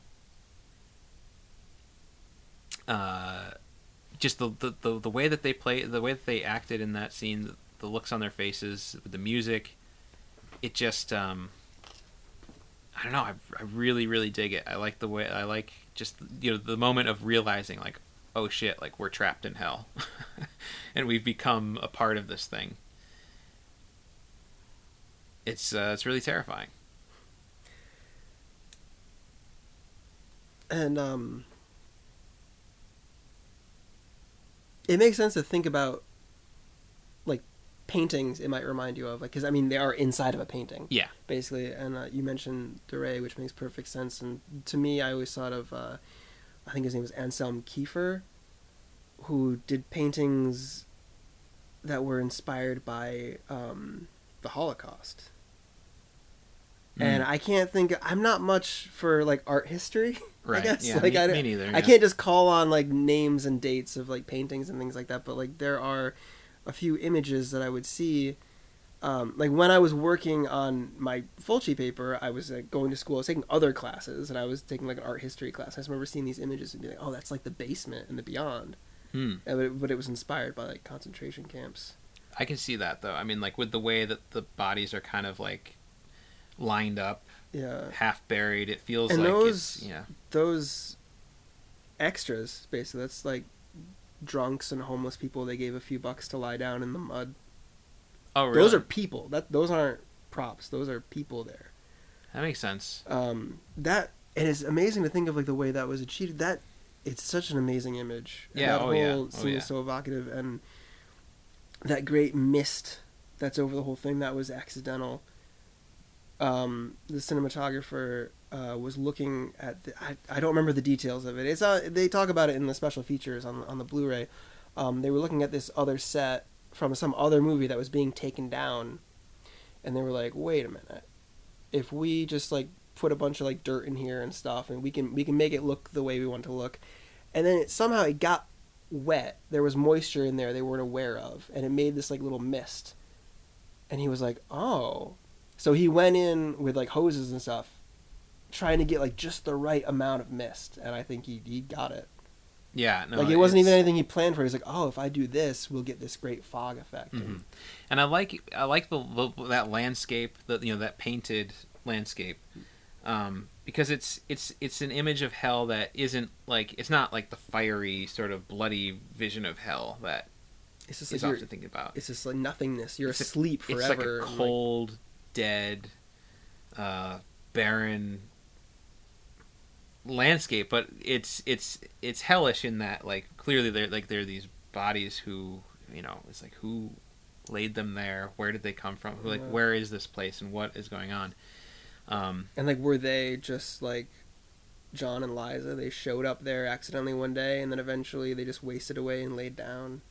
Yeah, like, is that what happens to you? You just wind up in this place, and or you end up like Emily and are stuck between the two planes of existence. Yeah, and Emily is interesting. We see her in the prologue in presumably in the 20s. I mean, yeah. She's intercut reading from the Book of Avon as we're watching the painter, what's his name, Zweig, be killed. She's reading from the book, and presumably it's in the same time period. And I love the moment when it goes to color, when she's reading the book, and all of a sudden this fire springs up, and suddenly we just like snap to color, and the music comes in, and it's really great. It's like a nightmarish version of The Wizard of Oz or something. But we don't really know what happens to her. She shows up later in modern day, which is 1981. And she's blind. And she has her dog, Richie? Dickie, that's it. Attack, Dickie, attack! Attack, Dickie, attack! Yes, Dickie. But, we don't know exactly what happened to her. She tries to warn Liza about the hotel, and that she should just leave from here, and that this is a bad place. This is, there's a gate of hell, FYI, in the basement you should know about, and you should probably just get the hell out of here. And then later we see it's like all of these zombies come to essentially take her back to hell, is what I sort of infer from that. It's all Schweik is there, Joe the plumber. is there, yeah. Arthur is there. Yeah. And Martha's there too, I assume. Arthur and Martha. Yeah, a very confusing name, because that kind of bothers me. In the commentary, David Warbeck and Katrina McCall, they both mention how, like, the script by Dardano Sacchetti, like, he, writing in Italian, he's like, oh yeah, Marta and Arturo. Those are just two separate names. Marta. But then Arturo. Translated to English, you've got Arthur and Martha. Yeah. And they have to be yelling like, Martha, Arthur. Yeah, they're always like, and it's not. Yeah, it's one thing to have a movie where you have two unrelated characters that are in separate parts of the movie or whatever. But these are just like the two housekeepers of the movie, and they just have like the same name essentially. Yeah. It gets kind of confusing. But yeah, like they're all there. So they're the recently deceased. They're the recently damned, I guess you could say. And they come and surround Elizabeth or Emily. I'm sorry. And she says, "No, I don't. I don't want to go back. You can't take me back." So presumably, she came from that hellscape. Yeah. Because we see John and Liza, the way that their eyes turn in the end into the same way that Emily's is. You can kind of somehow surmise that somehow she was able to escape from there. Or maybe she was sent back. I don't really know. And we don't need to know, but it's what do you make of the scene where Emily runs out of the hotel as Liza watches, and her seeing eye dog goes running after her? And it's a moment that Liza then plays in her mind over and over again on repeat, because she's sort of inferring like, oh, are we supposed to assume like, oh, Emily isn't actually blind? Like she can actually see for herself? She's able to run across the floor and like hit all the stairs and run away without the seeing eye dog? Or she's just very familiar with that place. Like she knows that hotel. The way I was, upon rewatching it, the way she was running, I was noticing how the way she holds her arms when running, it's not the way that somebody would normally run. Your arms would generally go up and down with your legs as you're running. Her arms stay by her side, as if, like a blind person, she knows a general way, but if she has her arms like out at all, she might hit something she doesn't know exactly where it is. Mm-hmm. It seemed like such an odd way to be holding her arms. It had to have been a conscious choice, unless she's just like Molly Shannon or Raquel Welch on that Seinfeld episode where they won't move their arms when they're dancing, or I don't know. But yeah, and then the way she's like playing it over and over, it's almost like she knows something is wrong and she's just replaying it, looking for clues, like right. something. It's like, and this is something that I knew would have to come up at some point in this episode, and I hate to do it to you, Lucio, but this is something you see in a lot of Dario Argento films where a character is replaying a moment, looking for like, what did I miss? There's something off here. What is it? Mm-hmm. And that Argento comparison, that's something that dogged Fulci his whole career. Well, not his whole career, but like post 1970. And I mean, in this film, you've got the dog attack. Which, if you've seen Suspiria, there's a blind person and they're attacked by their own seeing eye dog. And then there's the follow-up to Suspiria was Inferno, in which there's this hotel that's on top of, and that's what this movie really reminds me of. Yeah, and Inferno was just a year before The Beyond. And maybe, I don't know, I'm a huge fan of Inferno as well, so maybe that's why I really like The Beyond. It just like it hits that, I don't know, it hits I think that The Beyond is me. better than Inferno. Inferno was one that for years was underrated. It's been getting its due lately because it was always like, oh well, it's no Suspiria. I had the benefit of seeing Inferno years before I ever saw Suspiria, and had nothing to compare it to, which was nice. But they're both very good films. I rewatched just the ending of Inferno today, just to see that. I'm not even going to say what it is. There's this great moment, this great trick shot moment in it. Because there's a character in Inferno who is it's a supporting character but very vital to the ending, and she's played by Veronica Lazar, I guess you'd say the name, who appears as Martha in The Beyond. Oh, no kidding. Okay. She is. I didn't realize Should I do any spoilers for Inferno, just as far as identity of a character? She is Mother Tenebrarum in Inferno, one of the three mothers. That's or right. you may call us death. I love that. Man. Mario Bava set that shot up. Oh, really? Yeah, he did. That was towards the end of his life. He just did some effects for Inferno.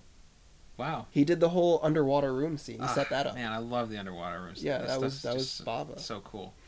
But anyway, yeah. So she appears as Martha in the Beyond, who's sort of something sinister about Martha. Yeah. Yeah. She's like, I built this walkway just for you, Joe, and then he follows the walkway to his doom. And I never really, for some reason, until today, like, I watched the movie, at Proctor's with the score last week, and a few days before that I had rewatched it on the Blu-ray, and then with the commentary, but for some reason today, when just skipping through to certain moments, just to refresh my memory, I never realized, like, just how fucking hot Martha is. I thought about it as being like, I'm like, oh, if you... Because she has like a greasy kind of like unwashed look to her. Yeah, which I guess that's what's doing it for you. It's like the wet mom and her scared stupid. Yeah, I was looking at her thinking like, if you kind of like, if she sort of like took a shower and she kind of like, smiled a little bit more, then yeah, she'd probably be very you're attractive. one of those guys. You always want girls to smile. You'd be pretty if you smiled more often. You sexist pig. Yeah, I'm one of You're those part of the guys, problem. Yes, of course.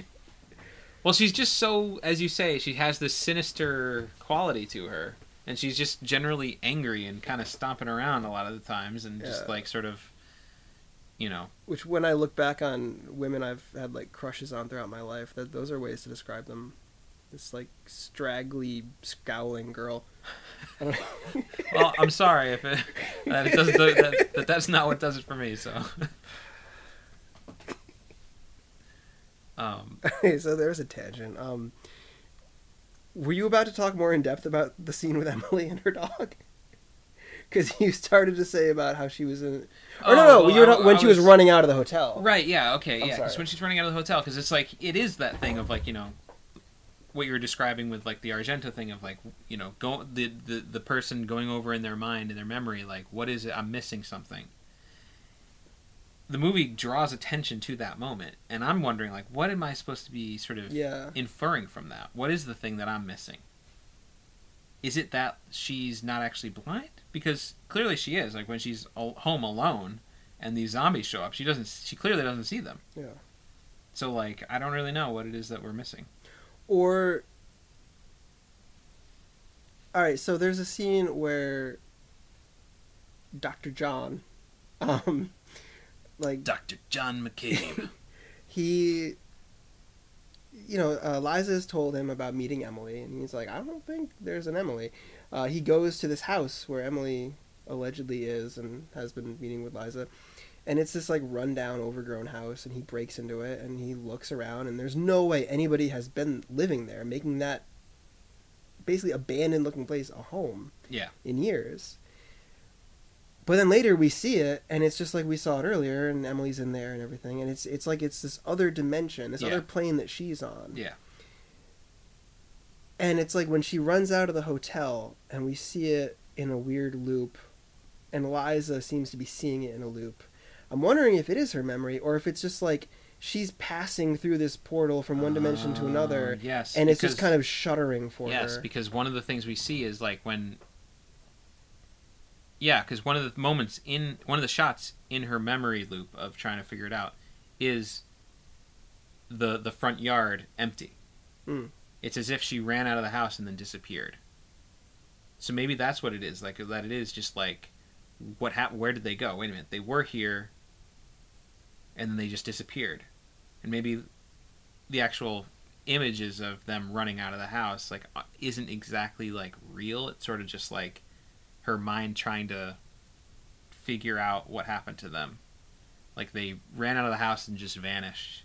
And into this other pocket world, wherever, this other plane that she exists on. Yeah, I can dig that. And one of the great things about this film is that any of the theories that we were just talking through, any of them could work depending on just how you feel about it. Because it is ambiguous with all this stuff. Yeah. How great was Emily's introduction? Oh, man. One of the best I mean, as far as you can't really introduce a character in a more just like grand way than that. It's kind of like in Stagecoach when we first see John Wayne's character, and there's like this like long shot, and the camera just like Pushes right in on it. yeah, it just goes right up into his face. But it's just probably not what they were thinking at the time. I don't know if anybody else has ever thought that before, but that's. but just whatever that location is, wherever they shot that, with just this like It's some empty, sorta- barren highway Yeah. that just goes. It's just straight. You know, it's just perfectly straight. Nothing else anywhere. It's just like there's no trees. There's just blue. What looks like sky or ocean. In my mind, like I don't even remember what is the environment around that Yeah, highway. it's like a bridge. You don't really see what's under the bridge, what's to either side of the bridge. It's somewhere in New Orleans. And I just my birthday was last week, and I got the Criterion BBS box set on Blu-ray, Oh yeah. which has Easy Rider in it. Which, Mhm. you know, again, we did an episode on Easy Rider years ago. I don't know if you want to go back and listen to that one. And I was kind of like, I haven't rewatched Easy Rider yet, but I was watching some of the special features. And I was kind of looking out for like, oh, I wonder if they shot in any of the same places as Easy Rider when they were in New Orleans. And they do drive over a bridge there, but I don't. They definitely didn't shoot it in the same way Yeah. as they do in the Beyond, but it could be the same bridge. Yeah. So Liza's driving down the highway. No cars anywhere else. She's just free going down the bridge, and then we see standing right in the middle of the road is Emily with her dog, and yeah, we just push right up to her, and it's just a beautiful image. Yeah. One thing Easy Rider kind of made me remember in the context of the Beyond is that, you know, there's the great scene in Easy Rider at the end where they're tripping and they're in the cemetery. And, you know, all the crypts are above ground. And because in New Orleans, if you dig a few feet down, you're in the water. So all the cemeteries and everything are above ground in New Orleans. Mm. And it just like the idea that the Seven Doors Hotel would even have a basement. I mean, the basement is flooded, and it's like, well, why would you even put a basement there? That's a good point. Yeah. Like I don't really have much more to say about that, but it's just yeah. It's like it's something that shouldn't even really be in the first place. And like, so of course it's going to be flooded. So it's not like a mistake on the filmmaker's part. If it was, the basement wouldn't be flooded; it would be fine. Mm-hmm. But it is funny because Liza, when Plumber Joe shows up and Liza's explaining to him, like she's like, I don't know, like there's no water's coming out of the tap, but the basement's flooded. You explain it to me. It's like, well, you have a basement in New Orleans. Maybe that's a problem. Joe the plumber is interesting. He shows up in his vehicle, and this is something I didn't notice until I had the Blu-ray. His license plate? Yeah, he's apparently a very religious fellow. Yeah. And it's there in recent years. I guess I don't think anybody cares about him anymore. But a few years ago, there was this figure in pop culture. They just called him Joe the Plumber.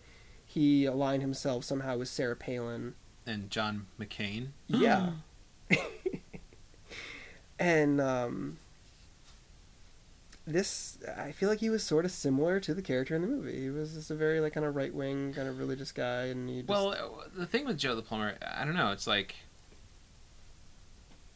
he shows up. The first thing we see of him, if you notice it, is the license plate. Yeah. And it says there isn't even any like numbers or letters on it, like an actual. It's just an image of the cross, and it says like Jesus saves or whatever. Yeah. And then he steps out of the car, and I mean he kind of looks like Jesus. He's got like the beard and like the long hair. He's got like the I don't know. He's rocking sort of a Jesus look. And it's his death. The sort of, I mean, Schweik comes out of the water later. Where I mean he was literally crucified to the wall. Yeah. And I mean he goes out. His name is Joe the Plumber. I don't know if that has anything to do with like Jesus being a carpenter, but it's sort of like just like that kind of like work. Well, it's that sort of I mean it's that sort of it's like labor, a craft. Yeah, craftsmanship work. Like the guy who falls off the scaffolding before Joe the Plumber even shows up. Yeah. that moment sort of draws first blood, I guess. Yeah, so I don't know what the connection is, but Joe goes. He's trying to he knocks down the brick wall, trying to get to the heart of where this leak is coming from, and he's like meets his end at the hand of Schweik in what is well, is it Schweik? Because it's not. It's just there's a hand that flies out of the darkness. Yeah, in one of the great jump scares of the movie. Yeah, because Schweik comes up from the water, from the surface. Yeah. Which I was surprised to learn, like, the people at the end, that's the actual actor who played Schweik that they had submerged there. That's just the way that, like, we do things when we make movies and stuff. Is like it's this full method acting there. Exactly. So yeah, I don't know what that Jesus connection is there with Joe the plumber and going down to the crucifixion spot, and then he gets his eye gouged out, which is a thing with Fulci, it seems. Yeah. And this is really the first time that I've really noticed it, because there's a famous scene in Zombie where, which I thought you were going to talk about earlier when you ended up talking about the shark. Well, because for a long time I was kind of saving it for the whole okay. eyeball discussion, because like there's a famous scene in Zombie where this woman has her eye impaled by a giant wooden splinter, and it's, you know, if you have any sort of like queasiness about eyeballs, it's pretty painful to watch. And what's amazing about it is, especially if it's one like it was for me, one of the first Italian horror movies you see, as the splinter gets closer and closer to the eye, you keep thinking, well, they're not gonna do it. Yeah. And then, oh no, this is what they do. Yeah, it's going, and you're just like, oh my lord. So there's that famous scene, but then watching The Beyond, it's like every time a person dies, they're getting their eye fucked up in some way. Where it's like Joe the plumber gets his eye gouged out by just like a finger or a thumb, right? Yeah. And that's pretty gnarly looking. And Martha with the nail. And then Martha gets it. She gets her head pushed in to a nail that's sticking out of the wall by the zombie form of Joe the plumber. And then Martin. Her head goes into the nail and her eyeball pops out. Yeah. And then what's his name? Martin. He There's another name that just kind of rolls in with Martha. And he's at the library. Yeah. He climbs up and he's looking for the schematic or the schematics of the hotel. He falls off of a ladder, somewhat mysteriously. And as soon as he hits the ground, all these tarantulas come crawling out of nowhere, and they come and they crawl up onto him. And they start just tearing into every piece of his face, including his eye. Yeah, like we see those nasty little mandibles of that tarantula just like grab the eye in every excruciating little detail. It's and such a long scene. Yeah, and I love it. It's yeah, I mean, God, that whole sequence has got to go on for like well over 5 minutes. And like this is something in my Fulci paper talking about his Giallo films. I would talk about the like the murder set pieces being like musical numbers in a musical. How now in those they would often be more like chase sequences than these later gore films, but you would just have the narrative going along in a normal narrative fashion, right. and then it would just stop. All right, let's hit pause for a second. Yeah. Now let's let's just take like 5 minutes and just watch these tarantulas. Yeah. Do this thing, and it almost becomes like a music video. Because with these gore films, like his post-Giallo films, that he would do that with the gore effects, and it's just,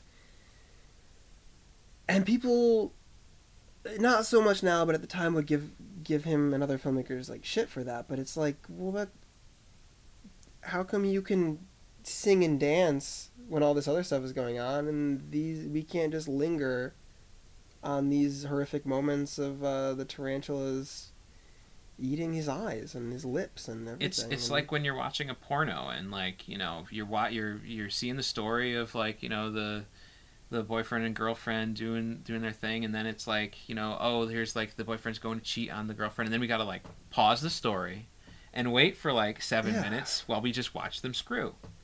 And that's how there's like on YouTube you can watch all these all these pornos without the porn. Like Just the story. like I really like the Scooby Doo Triple X parody, where it's a porn version of Scooby Doo, and on YouTube it's like maybe half an hour, but it's it's an actual like feature length like adult film, and it's hilarious because that every time there's a cut, right? Oh, there's a hardcore sex scene in there. Yeah. But watching these actors just like do their like Shaggy and Velma impressions and everything like in between sex scenes, it can be fun. But watching like that like a horror film with like any gore and stuff cut out, which for a while was how people had to watch movies like this, it would be kind of frustrating. But I mean, it is one of those things where it's like people would argue, because you were saying like, well, why can musicals pause for a musical number? Yeah. And I would say for a lot of musicals the songs are a part of like the plot. They speak to the motivations of the characters, where they're oftentimes singing about what's going on inside their heart. And in these films, the violence, I mean, it shows horrific fates that await you, which all the focus on the ocular violence, I think, is there so that at the end, when they go blind, when they're in the beyond, if you will, like I feel like it sets that up. And also the whole fact that there's like this weird skewed timeline of everything. It would make sense to have these extended moments or repeated moments, like when Emily's running out, because I don't know how long this movie takes as far as like the real world. Like, is it over the course of a week, a couple days? Someone dies, has an autopsy, has a funeral, and then shows up. Their zombie version is back at the hotel later, but it seems like, oh yeah, that was this afternoon. Yeah. Yeah, I just think like you could take like the tarantula scene. Yeah. From a sort of like cynical perspective and say like you could just cut that scene out and it wouldn't change the plot at all. And it's like, well, that's true. Yeah. But like movies aren't all about plot. Right. This is the thing that like frustrates me to no end with a lot of like McKee. With a lot of criticism, where it's just like, if you take that tarantula scene out, it's like, yeah, you could understand what's going on in the story, but it's like, that is just an intrinsic part of the DNA of what the Beyond is. It's like, it'd be like taking out I don't know, any of the other scenes. It's just like, you don't need it to understand what's going on, but that's just like a part of it's a part of the tapestry. It's a part of the painting of this thing, It's like you don't need, for the purposes of narrative, and even the way people are feeling, at no point in the movie Singing in the Rain do you need the scene where Gene Kelly sings in the rain. You could cut that sequence. That's true, yeah. And it does not affect the plot. It doesn't even affect motivation or anything. But I would hate that, because that's a great scene in a great movie. Yeah, absolutely.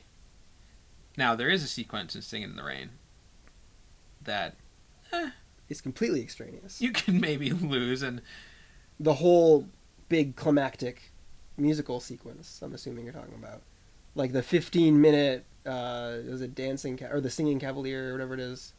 Yeah, where Gene Kelly goes in and he pitches. He's like, I got this great idea for a musical. It's all about a guy who comes to the big city. He's looking to break in, and then we go into what he's talking about. He's like, gotta dance. But then what is that movie without that sequence? I mean, yeah. It's, great. You've got a nice little story there. Filmmaking should be more than storytelling. Absolutely. That's the point, is that it's like, if you just wanted the plot, go read the Wikipedia breakdown of the story. Yeah. Like, films are more than just the plot. It's about the mood and the atmosphere and being locked into a space and a moment and experiencing it for what it is, instead of like just being like, oh well, this happens, then this happens, then this happens, and like, oh well, we don't need to actually see this because it doesn't. You still get that this happens and then this happens. So 2001: A Space Odyssey would be 15 minutes long. Yeah, that's a, you know, it's like, do we really need the Blue Danube? No. Cut it out. Um, It's where did we get onto this? I want to talk about Joe the Plumber. oh well, we were talking about the ocular violence. Yes. Okay. Yeah. Yeah, just a little bit more on this. So, is this a thing? Because I've seen, you know, I've seen it in Zombie, the wooden splinter, and obviously in The Beyond, it's all over the place. Is this a thing that's pervasive in any of his other films? There's a lot of bleeding eyes in City of the Living Dead. In Una Salalcha, aka Perversion Story, there's nothing happens to eyes, but there are like eye images in the set design that have to do with like implications of what people are seeing in other people, and like there is a lot of eye stuff throughout. But particularly, you would say that like the eye stuff in The Beyond is more than just like a fascination that Fulci has otherwise. Like, it's specific to this movie that it's trying to. There is like something about the eyes in this movie. There's more of a focus on it. Off the top of my head, I would say yes. And I like where you were going before, where it is like the idea of this blind woman. Like you go to this hell or whatever, and it like turns you blind. But are they actually blind, or are they just sort of like seeing things differently now? I think they're blind in the sense that they're not seeing with their eyes, but they might be seeing with a different sense of consciousness they have, where they don't need eyes. Right, and it's like we live in this world, and yeah, because it is just. I mean, these zombies are just relentlessly attacking these people's eyes and faces. You know, I mean, and there's the acid death, which, you know, the acid just being poured all over the face, but you could say it's being poured directly onto her eyes. Yeah. And then when the little girl gets shot in the head, and she just has like this huge, like her head almost just completely explodes. She's got this huge gaping wound in the top of her head, which just like her eyes are gone. Yeah. Because it's the top half of her head. She apparently was played by an older actress. Not older as in elderly. I mean, it's not. She was playing a child, but she was maybe in her late teens or early 20s or something. And Fulci was not always a friendly person. He was usually not a friendly person, and he would often pick out one person to just like give shit to all the time. And I guess that was her on the set, because she would show up under the influence of drugs often. He was a very anti-drug person. And that's not. I mean, if somebody shows up to a set, and they're in an altered state, I mean, you have a reason to. Yeah, I'd be like, what? Why are you, high, or why are you drunk? Yeah, or what? But he just had like zero tolerance for it. Huh. I thought that maybe it was, his attempt to try to get her into this mind, because things don't go well for her. No. Her, parents are both horribly killed. I like. There's a scene when we first meet. I think it's when we first meet him, Arthur, and he's just being creepy and sweaty in this room. Yeah. And Liza is like, Arthur, what are you doing? Like, and he says something. Keys. And he says something like, I heard a car pull up. Was it Joe? And Yeah. it's the idea that like people know Joe. People are waiting for Joe. Yeah. And like Martha made sure to clear a path for Joe. Mm-hmm. The idea that Joe the plumber is showing up there, it's like this preordained event. That's people are waiting for Joe. And the Martha and Arthur, it's so weird to say. Martha. Liza says they came with the hotel. Right. And John, he says, I know everybody around here, which that's impressive. New Orleans is a big town. He's like, I've never heard of these people before. Yeah. And it's like maybe they're like Emily. And like you said, Martha made the path for Joe. And then Joe is the one who kills Martha.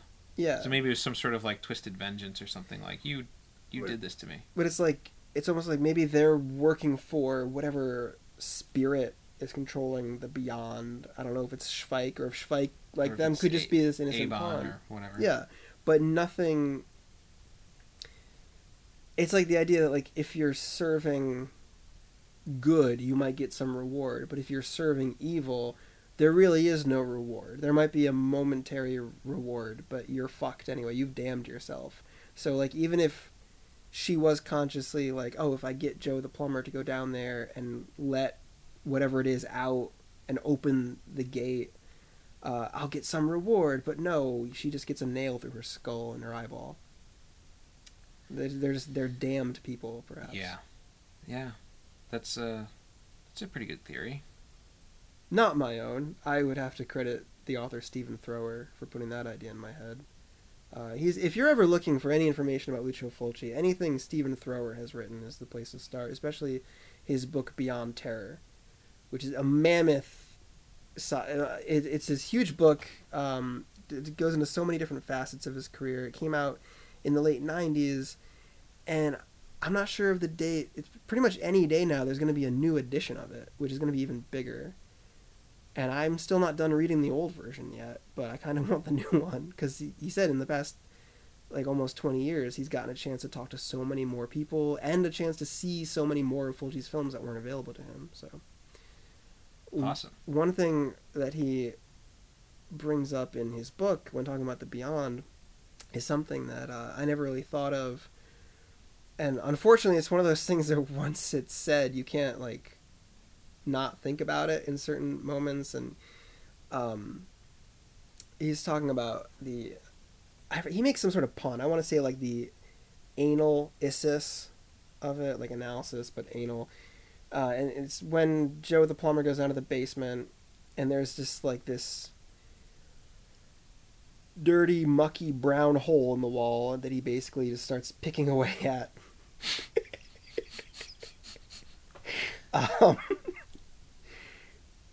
I'm not even gonna say anymore, maybe, but I will, I guess. And he's just, like, practically just, like, fisting this hole, and, like, this, hand comes out of it and kills him. And then Schweik rises up from the water. I think the term Thrower uses is, like, a floating turd. Which, and these, like the zombies in Zombie, these are not attractive looking undead. These are just gross looking brown, mucky dead people. And I mean, it's there. I don't know if you want to... But, I mean, I don't know. I feel like that's kind of a stretch to say, like, oh, this is, all about... Yeah, he's not saying it's all about it. He's just saying, here's a thing that I noticed. Right. And it might... It's just there if you want to pay attention to it, I guess. Mm-hmm. Yeah, I guess it's one of those things that, like, I can see the association. Yeah. But is that sort of association intentional on Fulci's part? Probably not, but that doesn't matter, because that doesn't. Yeah. And I agree that, like, a lot of times people will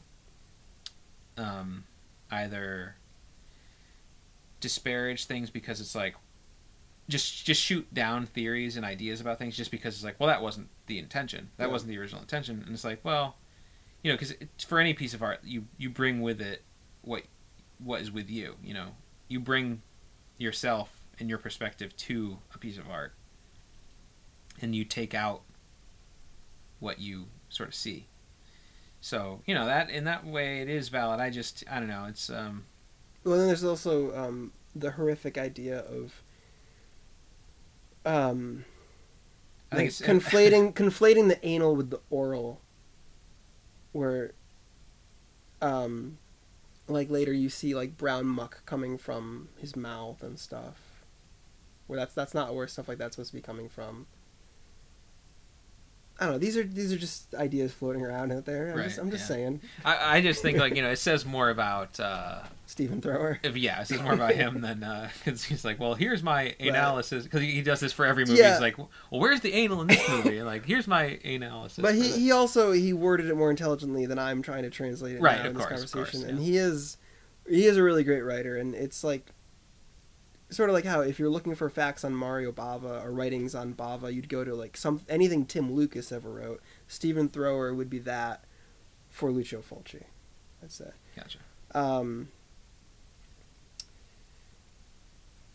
Yeah, we keep talking about zombies and stuff, and this is often referred to as a zombie movie, and it is because it's got zombies in it. Yeah. But it's not necessarily like, all right, so it is a zombie movie because it has zombies, but it's almost like it's a movie that just happens to have zombies in it. They are one of many things that are like the horrific element. Like there's also the tarantulas. Yeah, and like these tarantulas just come out of nowhere. Yeah, and there's the possession of the dog. Yeah, the possession of the dog.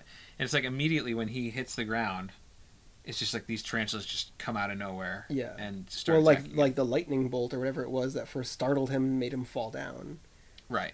So it's like clearly it's just these are all supernatural things. And the way that these zombies kind of like Plumber Joe, like they buried him. There was a funeral, and then all of a sudden he's in the bathtub in the hotel. Yeah. Well, apparently all doors lead back to the hotel, as we learn at the end. Maybe Plumber Joe just went through the plumbing. Yeah. He just came up into the bathtub. Yeah, maybe they made the mistake of burying him in New Orleans. Yeah, and he ended up underwater. And exactly. But yeah, that final zombie sequence where they're in the hospital, and you were talking about the not shooting in the head. Yeah, the frustrations of not shooting in the head. Like that was a scene that was not in the original draft of the screenplay. That was something that the producer Fabrizio De Angelis, after the great success of Zombie 2, was like, well, let's get some zombies in here, because in the wake of that film, as well as the success of Dawn of the Dead that already happened, there in the early 80s there were all these really, I'm going to say sleazy, but I don't want that to imply that they're all bad. Mm-hmm. Sleazy can be great. There are all these like sleazy Italian zombie films, and they're making a good chunk of change. So Fabrizio De Angelis is like, let's put some more zombie stuff in the Beyond. And so that's how you get that whole climactic hospital sequence where they're just, okay, the dead are back and they're coming for us. And those are much more traditional looking zombies where they're kind of people with like, and you can sort of see where their injuries are. Like, oh, this guy got like, cut across the face. Yeah. Or like, they're not like the just disgustingly rotted Fulci zombies. Yeah, and they're in a hospital, so it's like it's a place where people go to die. Well, I mean that's not usually the intention, but that's what happens in my experience. Sorry to terrify anybody. But like, so yeah, they're the freshly dead sort of. There's actually this one moment that I never noticed until I was reading the book Splintered Visions by Troy Howarth, which is like, it's another book that focuses just on Fulci's films, but I, having not read the entire book, I'm not going to say anything too bad, but I'd put it below Stephen Thrower's writing. But anyway, he points out this moment in the Beyond that I never noticed before, and now I can't not notice it, where when they're getting on the elevator in the hospital, and John goes to reload his gun, he takes a bullet and he puts it in the barrel as if it was like a musket. And he loads it that way, and it was just David Warbeck, the actor, just joking. And you can actually see Liza's face, Catriona MacColl's face. She, at the very last moment before the elevator door closes, she breaks and laughs a bit, looking at him loading the gun that way, because they just didn't think like, well, this is just us fucking around. They're not going to use this shot, and they used that shot. That's hilarious. Yeah. Getting back to what I was saying earlier about like the comparisons with Argento. In the end, I don't think stuff like that matters, because regardless of where Fulci might have been, and not just Fulci, but I mean his screenwriter and cinematographer, producer, everybody working together, they were definitely aware of Argento's films, but regardless of where they were getting these ideas, it's the way they execute them in the context of their films. And even Argento's films, Italian genre cinema in general, very little is original. It's just they do things in an original manner. Yeah, I mean, like you were saying before, I mean, like Fulci's Zombie was just a direct, like, I mean, you could say ripoff of Dawn of the Dead, just like trying to capitalize on something that's hot at the moment. Yeah. And like the entire giallo genre is like, which we've talked about in the past, just like how there are so many similarities, which is what makes it its own genre. Like all of those hallmarks. So it's like, yeah, you can say that like they are derivative of each other, but that doesn't, like you say, it's how you do it within the context of your own work. And like Fulci would get defensive about that in his lifetime, and he would talk about how, well, when Argento started out with Bird with the Crystal Plumage, he was just ripping off the movie that I wrote, Sweet Body of Deborah, which that's not a movie anybody ever talks about. I don't know much about it aside from, oh, that's that movie Fulci keeps claiming he worked on, but nobody's verified. I don't know, everybody's ripping everybody off. But also, first, in the late 90s, becoming aware of Argento and Fulci, it was always, Argento's great, and Fulci's this hack who got lucky every now and then. That was like this general idea. And it really is such a VHS idea. It's a very pre-widescreen, like being able to see restored films and the compositions and everything. Fulci visually, he has a lot of great traits. Like his use of rack focus is always very effective. That's one of his more common things. The way he would use the handheld camera, which I gotta say, The Beyond at Proctor's, that was the first time I'd ever seen one of his films on the big screen.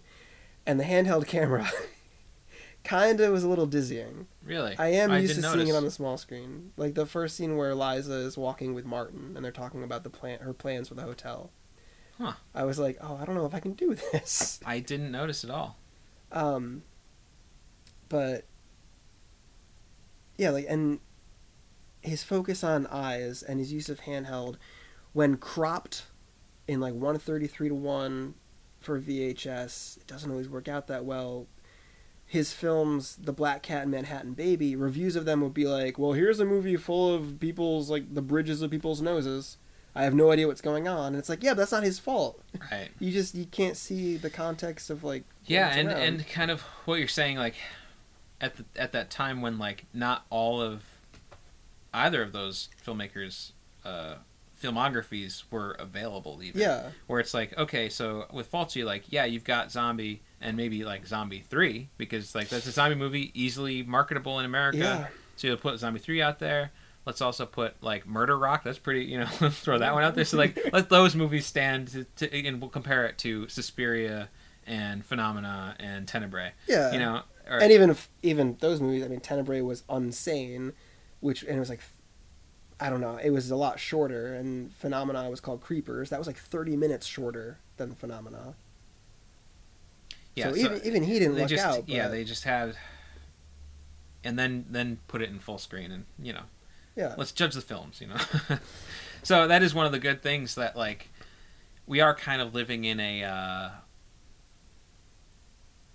I guess, somewhat of a golden age of like accessibility. Yeah. Where it is like, I think we talked about this, I can't remember which episode recently, but like you have these companies like Arrow and Shout Factory, Blue Underground, just like being able to just dig into these depths and be like, oh, hey, like here's these films that have never had a release over here. Let's actually put them out. And even filmmakers, I mean, as much as, his worth was disputed often, like people knew who Fulci was. But in recent years, there are certain filmmakers like Sergio Martino, who I don't even know if I've ever actually had a conversation with anybody about Sergio Martino, but like, growing up I knew about the movie Torso, and that was pretty much it. And then in recent years, there's all these other films, these westerns, these gangster films, like any other genre of filmmaker from Italy, he was doing everything. Yeah. And he had these great giallo films, these great horror films, and he's starting to get some attention paid to him, which is really good. And I'm just wondering, like, how many more things are there we don't even have any clue about now that we'll find out about in the years to come? Yeah, because, I mean, that's what's fun about, like, exploring film history is, like, there are no shortage of films. Like, there is always something new to discover and learn about and see. And, like, can't see everything, unfortunately. You don't know what like there could very well be movies out there that are like just as good, if not better, than so many of the classics that we hold today as being sort of top of the A-list. Yeah. I would also like to point out that I'm not in any way trying to denigrate the quality of Argento's films. I'm just saying that, like, Fulci got a bad rap, but like Argento in general is pretty great. However, if Argento and Fulci had both died at the same time, Argento would probably be safer in his reputation, because the films that he's made since 1996, there's, right, yeah. I mean, when I think of Argento, I don't even really. You just ignore everything after that. Yeah, the Stendhal Syndrome was 96. That's a really, really great film. And he's still going, but good for him. What's he done? I know the Dracula 3D was the last thing that I saw. I believe that was the last thing he's done that's been released. I don't know what he's been working on since then. Which I have yet to see Dracula 3D. Have you seen that? I haven't, because it's called Dracula 3D, so I want to see it in 3D. Yeah, I mean when. Yeah, how do we see it in 3D? There's like a 2D Blu-ray, but I mean, like, if a movie is called 3D, there are 3D Blu-rays out there. Like, why not just like do that? Well, it's like you need a 3D Blu-ray player. See, and you need a 3D TV. I have a Blu-ray that claims that you don't need a 3D TV to watch it. Like, I don't know. But I haven't tried it yet. But that's a discussion for a whole other time. That's just anything more on The Beyond? Probably as soon as I get home tonight, I'll think about 10 more things. But at this moment, I think we're pretty good. What's the next Lucio Fulci film that Max is going to see? City of the Living Dead. Cool. I feel like that's a must. Yeah. On my list. It's a little more episodic and loosely constructed than The Beyond. And The Beyond is very episodic and loosely constructed. Yeah. In a wonderful way. All right, so this wraps up a long line of films that we've been watching lately for the show. We've been in squarely in horror territory since we came back. Yeah, between George Romero, and then we dove right into the Universal horror stuff, and then we spent October looking at other spooky stuff. Yeah, generally sort of random assortment of horror films. Someone asked me earlier today, like, "Oh, you have a podcast? What's it about?" And I just said, like, "Well, movies." And they're like, "Oh, what kind of movies?" And I'm like, "Any kind of movies." And then I started naming movies that we've been doing. They're all horror movies. Yeah, she's like, "Oh, you do a horror movie podcast?" Like, well, lately, I don't know. So what are we doing next episode? Not a horror movie. Oh. We're going to do a Jerry Lewis movie. He passed away recently. And there was a lot of other stuff going on, so we didn't really have time to... we were in the middle of our Universal month, I believe, so it would have been weird to just stop that and do Jerry Lewis. We were able to work Tobe Hooper into our October theme, but... I don't know. Now, you've never seen a Jerry Lewis movie besides The King of Comedy? Yeah, I've only seen Scorsese's The King of Comedy, in which he plays. But I don't know if I'd call that a Jerry Lewis. I mean, it's a movie with Jerry Lewis in it. Right. But no, yeah. So I've never seen any of his like classics or anything of what he's really known for. Well, Jerry Lewis is a more or less a complete mystery to me. I like that. I feel like that's a good way to go in. You don't have too many preconceived notions. Nope. I know his sort of like Hey Lady character, which I guess is that's his shtick, I guess. Okay. I know his shtick, generally what it is, All right. Nerdy guy. But that's it. I don't know. I don't really know. Well, for next week we will be watching 19 films. Oh Jesus! No, we won't. We'll be watching one film, starring and directed by Jerry Lewis. And at this moment, I am torn between two of them. I was thinking The Nutty Professor. But now you really want to watch something else? The Ladies' Man. The Nutty Professor is definitely his most celebrated films of all the ones that he's directed. So that's kind of why I don't want to do it, but at the same time, I think we should, but we shouldn't. You know, I have a feeling that there may be a lot of people out there listening, like me, who, you know, kind of know of Jerry Lewis, never really given it the time or attention or even really thought. From my perspective, I want to start with, like, you know, what's his best movie? You know, what's top of the pile? All right. And if that's The Nutty Professor, and because that's like, I know, I've heard of The Nutty Professor. All right, and you've seen the Eddie Murphy Nutty Professor from the 90s. Yes, I have. All right. So I'm generally okay. So we'll do the Nutty Professor. okay. It makes sense. I don't know. I was trying to be hip, maybe.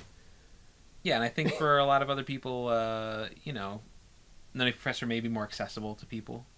Maybe more just to watch it, you know, maybe not, you know, accessible as a movie or whatever, but just like may have more opportunities to actually see it, because you can probably find it relatively easily on DVD or Blu-ray. It's on Blu-ray. Even be on one of these streaming sites. Yeah, it's on Blu-ray. It's in a DVD set with a bunch of other Jerry Lewis movies. Yeah, I don't know about streaming. Okay, yeah, I mean, so I'm saying, you know, you can rent it for about $3 on most streaming services. Well, it's on YouTube, but you got to pay. Yeah. So, you know, their opportunity. So I'm excited to see something new. This is a whole new area that I haven't really, you know, delved into at all. I really wanted to pick like a Dean Martin and Jerry Lewis movie, but it's hard to find one that's really representative of like all of them. You'd kind of just have to watch like bits and pieces of a bunch of them. Right. Because that's what he built his reputation on before he started making his own films. But we'll go into all that next time. So yeah, you will be my guide through the world of Jerry Lewis. Yes, I will be. Next episode. I will be Sacagawea. Yeah. And you will be Lewis and Clark. Yes. That was her, right? She was with them. Yeah, Sacagawea. Okay, cool. Yeah, right. she led Lewis and Clark. All right, cool. That's me then. All right. Okay. Yeah. Before we sign off, I just wanted to bring up the fact that we have a Facebook page, which we never really talk about on the show. That's true. We never do any sort of promotion. Yeah. I think sort of what I mentioned at the beginning of the show is, you know, I think maybe there are some new listeners and stuff. I would encourage you to go like us on Facebook, follow us, and you know, if you want us to talk about a specific movie, you should let us know, because we would be more than happy to listen to your suggestions. And maybe not even like a movie you want to hear like a whole episode based around, but if you have any general queries about like, oh, I've always wondered about this thing, or recommendations for this thing, or anything like that, you know, we could address those in future episodes. Yeah, totally. More questions about, or comments about any of the movies that we've discussed in the past, like The Beyond or any of our older episodes. Yeah, feel free to reach out to us on Facebook or on Podbean, which is where we are hosted. You can follow us there, or, you know, subscribe to any other places that you find your podcasts. We also have an email address, talkinmoviespod@gmail.com. You can email us there. But mostly just please like us.